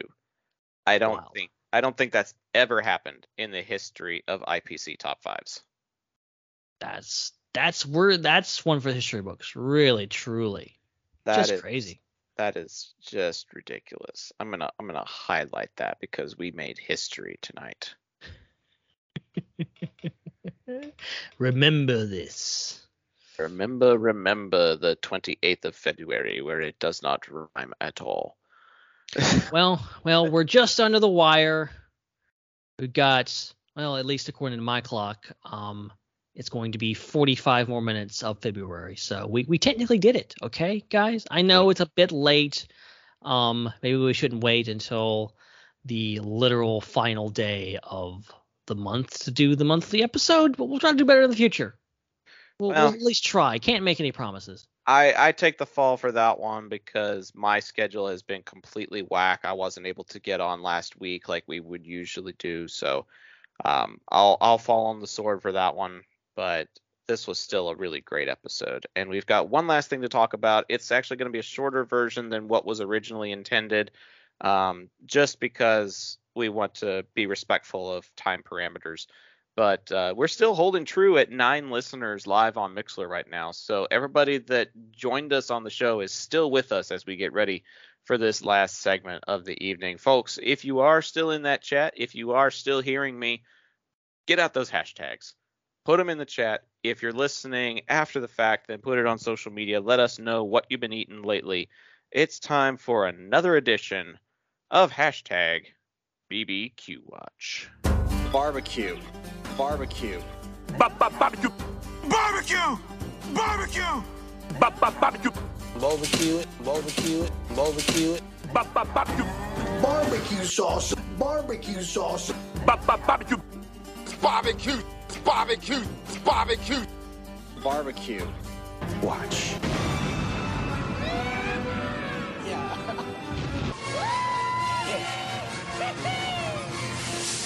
All right, on the next episode of IPC, I promise you we are going to do Ben's story of transporting sauce across the state of Mississippi, because I need to hear this story. It's too long to tell tonight, but yeah. I need to hear you having to rent a vehicle to traverse across the state just to pick up an inordinate amount of sauce to take back to your restaurant. And don't tell us, but I can only imagine how many weeks or months supply of sauce you picked up in one hit. It was just ridiculous. Yeah, it's a fun thing because I could just tell you kind of the bare bones of it, but I want to spend a little bit of time on it. So I don't want to drop it here tonight. We don't have a ton of time right now. I don't want to keep anybody else up late, because I kind of want to go into the backstory. I kind of want to give the full, unabridged, how this got started, because it's quite a tale. It's quite a tale that involves pretty much my entire life. So if you guys are up for that, I think maybe. And we'll make it part of the discussion. Instead of a tag along, maybe we'll do it earlier on, make it part of the episode next month. And we'll make a point to devote some time to it because I think it's a pretty interesting story I think you guys might enjoy. So stay tuned to that. That's a little teaser, little things. But we got something else to talk about tonight. Yeah, we do. And this is just kind of a backup option, really, and it doesn't have to require too much time and thought, really. But this is something that I ate a couple of days ago when I was having chicken nuggets. Like you can dip nuggets in barbecue sauce. Dude, I literally just did this. Dude, it's fantastic. I just had nuggets from Wendy's about 2 hours ago. Did you get the spicy or regular? I got a spicy chicken sandwich, but I got regular nuggets. Oh, okay. Well, okay. You struck a balance then. That spicy chicken's spicy, let me tell you. And I still need to find out like what place has the spiciest chicken sandwich, but that's not the topic tonight. That is not the topic tonight. We'll on episode 361 we will discuss spicy food. Maybe we can. Yes. But the barbecue discussion tonight is a pretty simple one. It's a question, and then we can kind of elaborate on it for a minute or two. Have you ever had barbecue sauce that was infused with some other flavor? Namely, there is a brand out there called Stubbs, Stubbs, Stubbs, that is now making a barbecue sauce that is infused with the syrup of Dr. Pepper. I know I've seen Stubbs in the grocery store. Legendary barbecue sauce. I don't know if I've ever tried any of it. I feel like I know I've had like flavored barbecue sauce, but specifically like Dr. Pepper sounds interesting.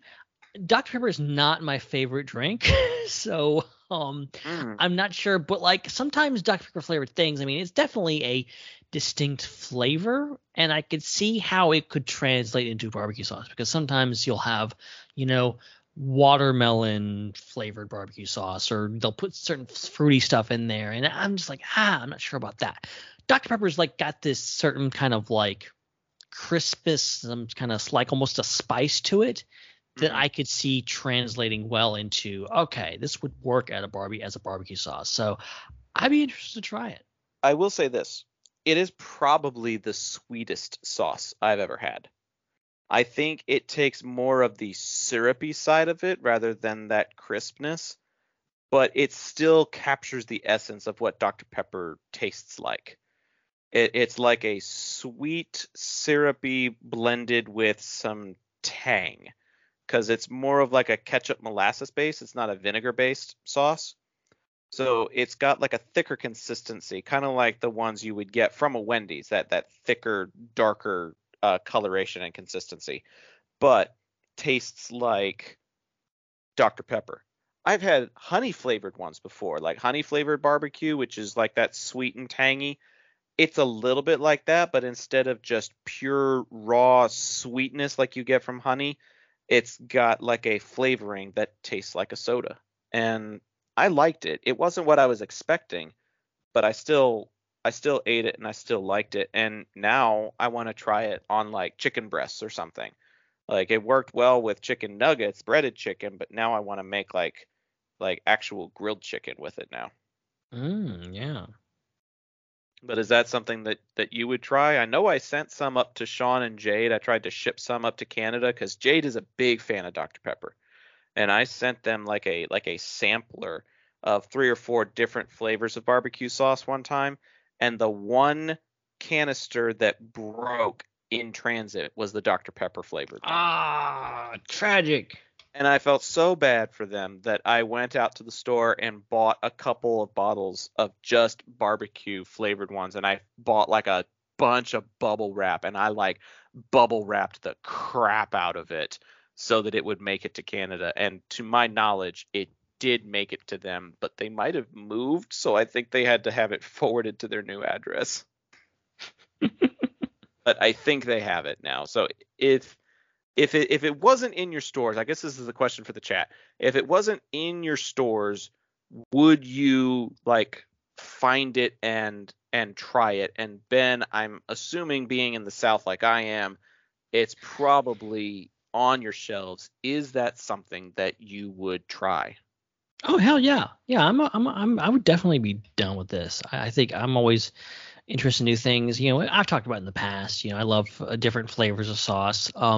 2 of my favorite barbecue places of all time, Sticky Fingers and Mission, which I recently discovered, both have a wide selection of sauces. It's always fun to kind of taste test them and stuff like that. And I would be like different flavors of sauce. Hell yeah. I personally am more of a spiced sauce kind of guy. I like it when there's like some peppercorns and stuff in it to kind of give it a little kick.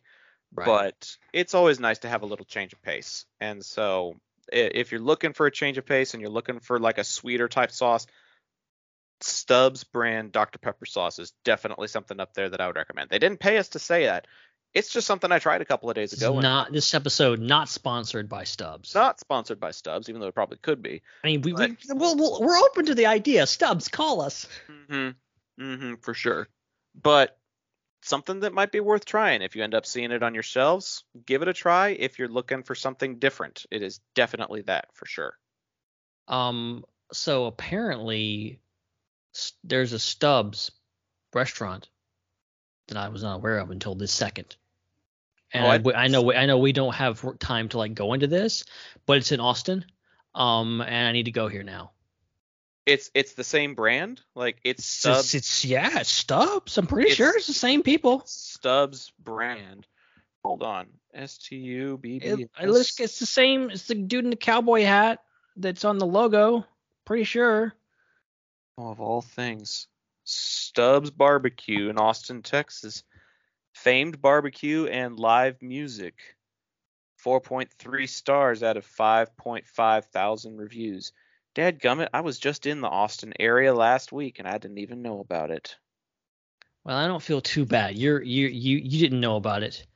But I still ashamed that I'm just now learning about this thing because I don't know. It's been a while since I've been to Austin. In fact, I don't know if I've ever been to Austin, but Oh, let's plan a trip, dude. Yeah, I think this calls for a road trip.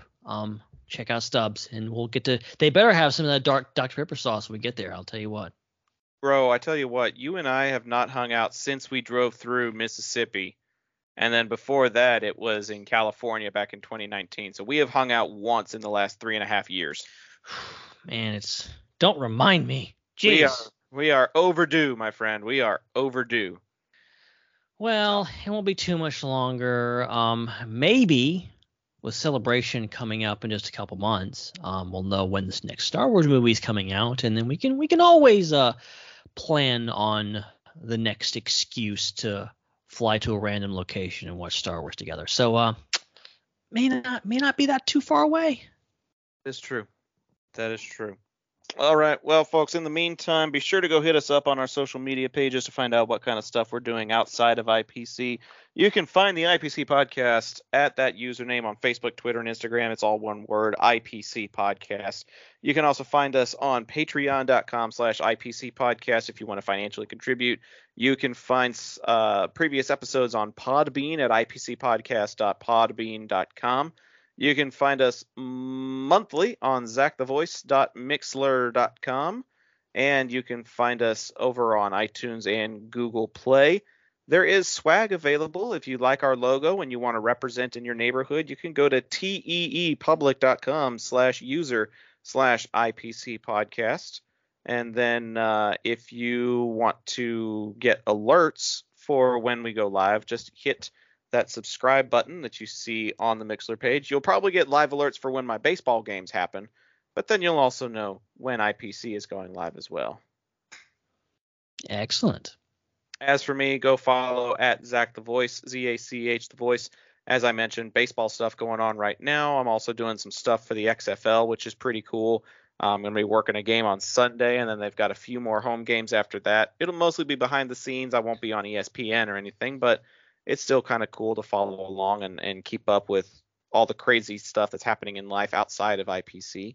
And then, I'm doing some podcasting stuff about the XFL, talking about the Renegades. You can find that by going to Renegades Roundup. And then there's a new YouTube channel launching with my buddy Sean that's talking about Game of Thrones stuff. So be on the lookout for that. I'll be sharing that over at the Zach the Voice social pages. Ben, where can the folks at home keep up with your crazy antics? Well, I think they're definitely going to want to keep an eye on the Star Wars Underworld, or really the entire Star Wars Underworld network, because we're going to be real busy over the next few weeks and months because, like I said, tonight, in about 2.5 hours, we have not only the first episode of The Mandalorian Season 3. We also have the 11th episode of The Bad Batch Season 2. So 2 big things dropping tonight, and then we have the impending finales for both those shows coming up. So each week we're going to have 2 episodes of Star Wars to talk about, which means I'm going to be doing 2 different podcasts each week It's going to be wild, y'all. So yeah, definitely go check that out. StarWarsUnderworld.com, Star Wars Underworld YouTube, at the SWU. Basically follow us everywhere over there because we're going to have a lot of content coming out over the next few weeks. You can follow me personally at Ben Hart with no E. And yeah, I do some stuff with Culture Slate sometimes too, at Culture Slate. Sometimes. And you're all over the places where you are. It's too much. It's too much, guys. No, it's not actually not as great.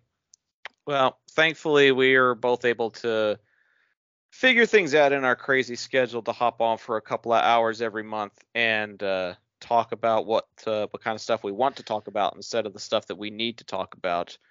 Ben, I know it's monthly and it's staggered, but it's always fun getting to catch up with you, dude, and talk nerdy again on IPC. I really appreciate you making time for me and for this podcast. It's always a good time. Well, I appreciate you, and you do not get to take all the blame for the delay in the episode. I'm as much to blame as anyone. Schedules are crazy these days, and it sucks, but we're still here, and we're still doing episodes, and I'm looking forward to this for a very long time, and I cannot wait for the next month episode, which is technically due in 30 minutes. But yeah, you're getting the February episode in March in your feeds. That's totally fine. I promise we'll at least try not to have the new episode for March come out on March 31st. Well, that'll be a goal for us.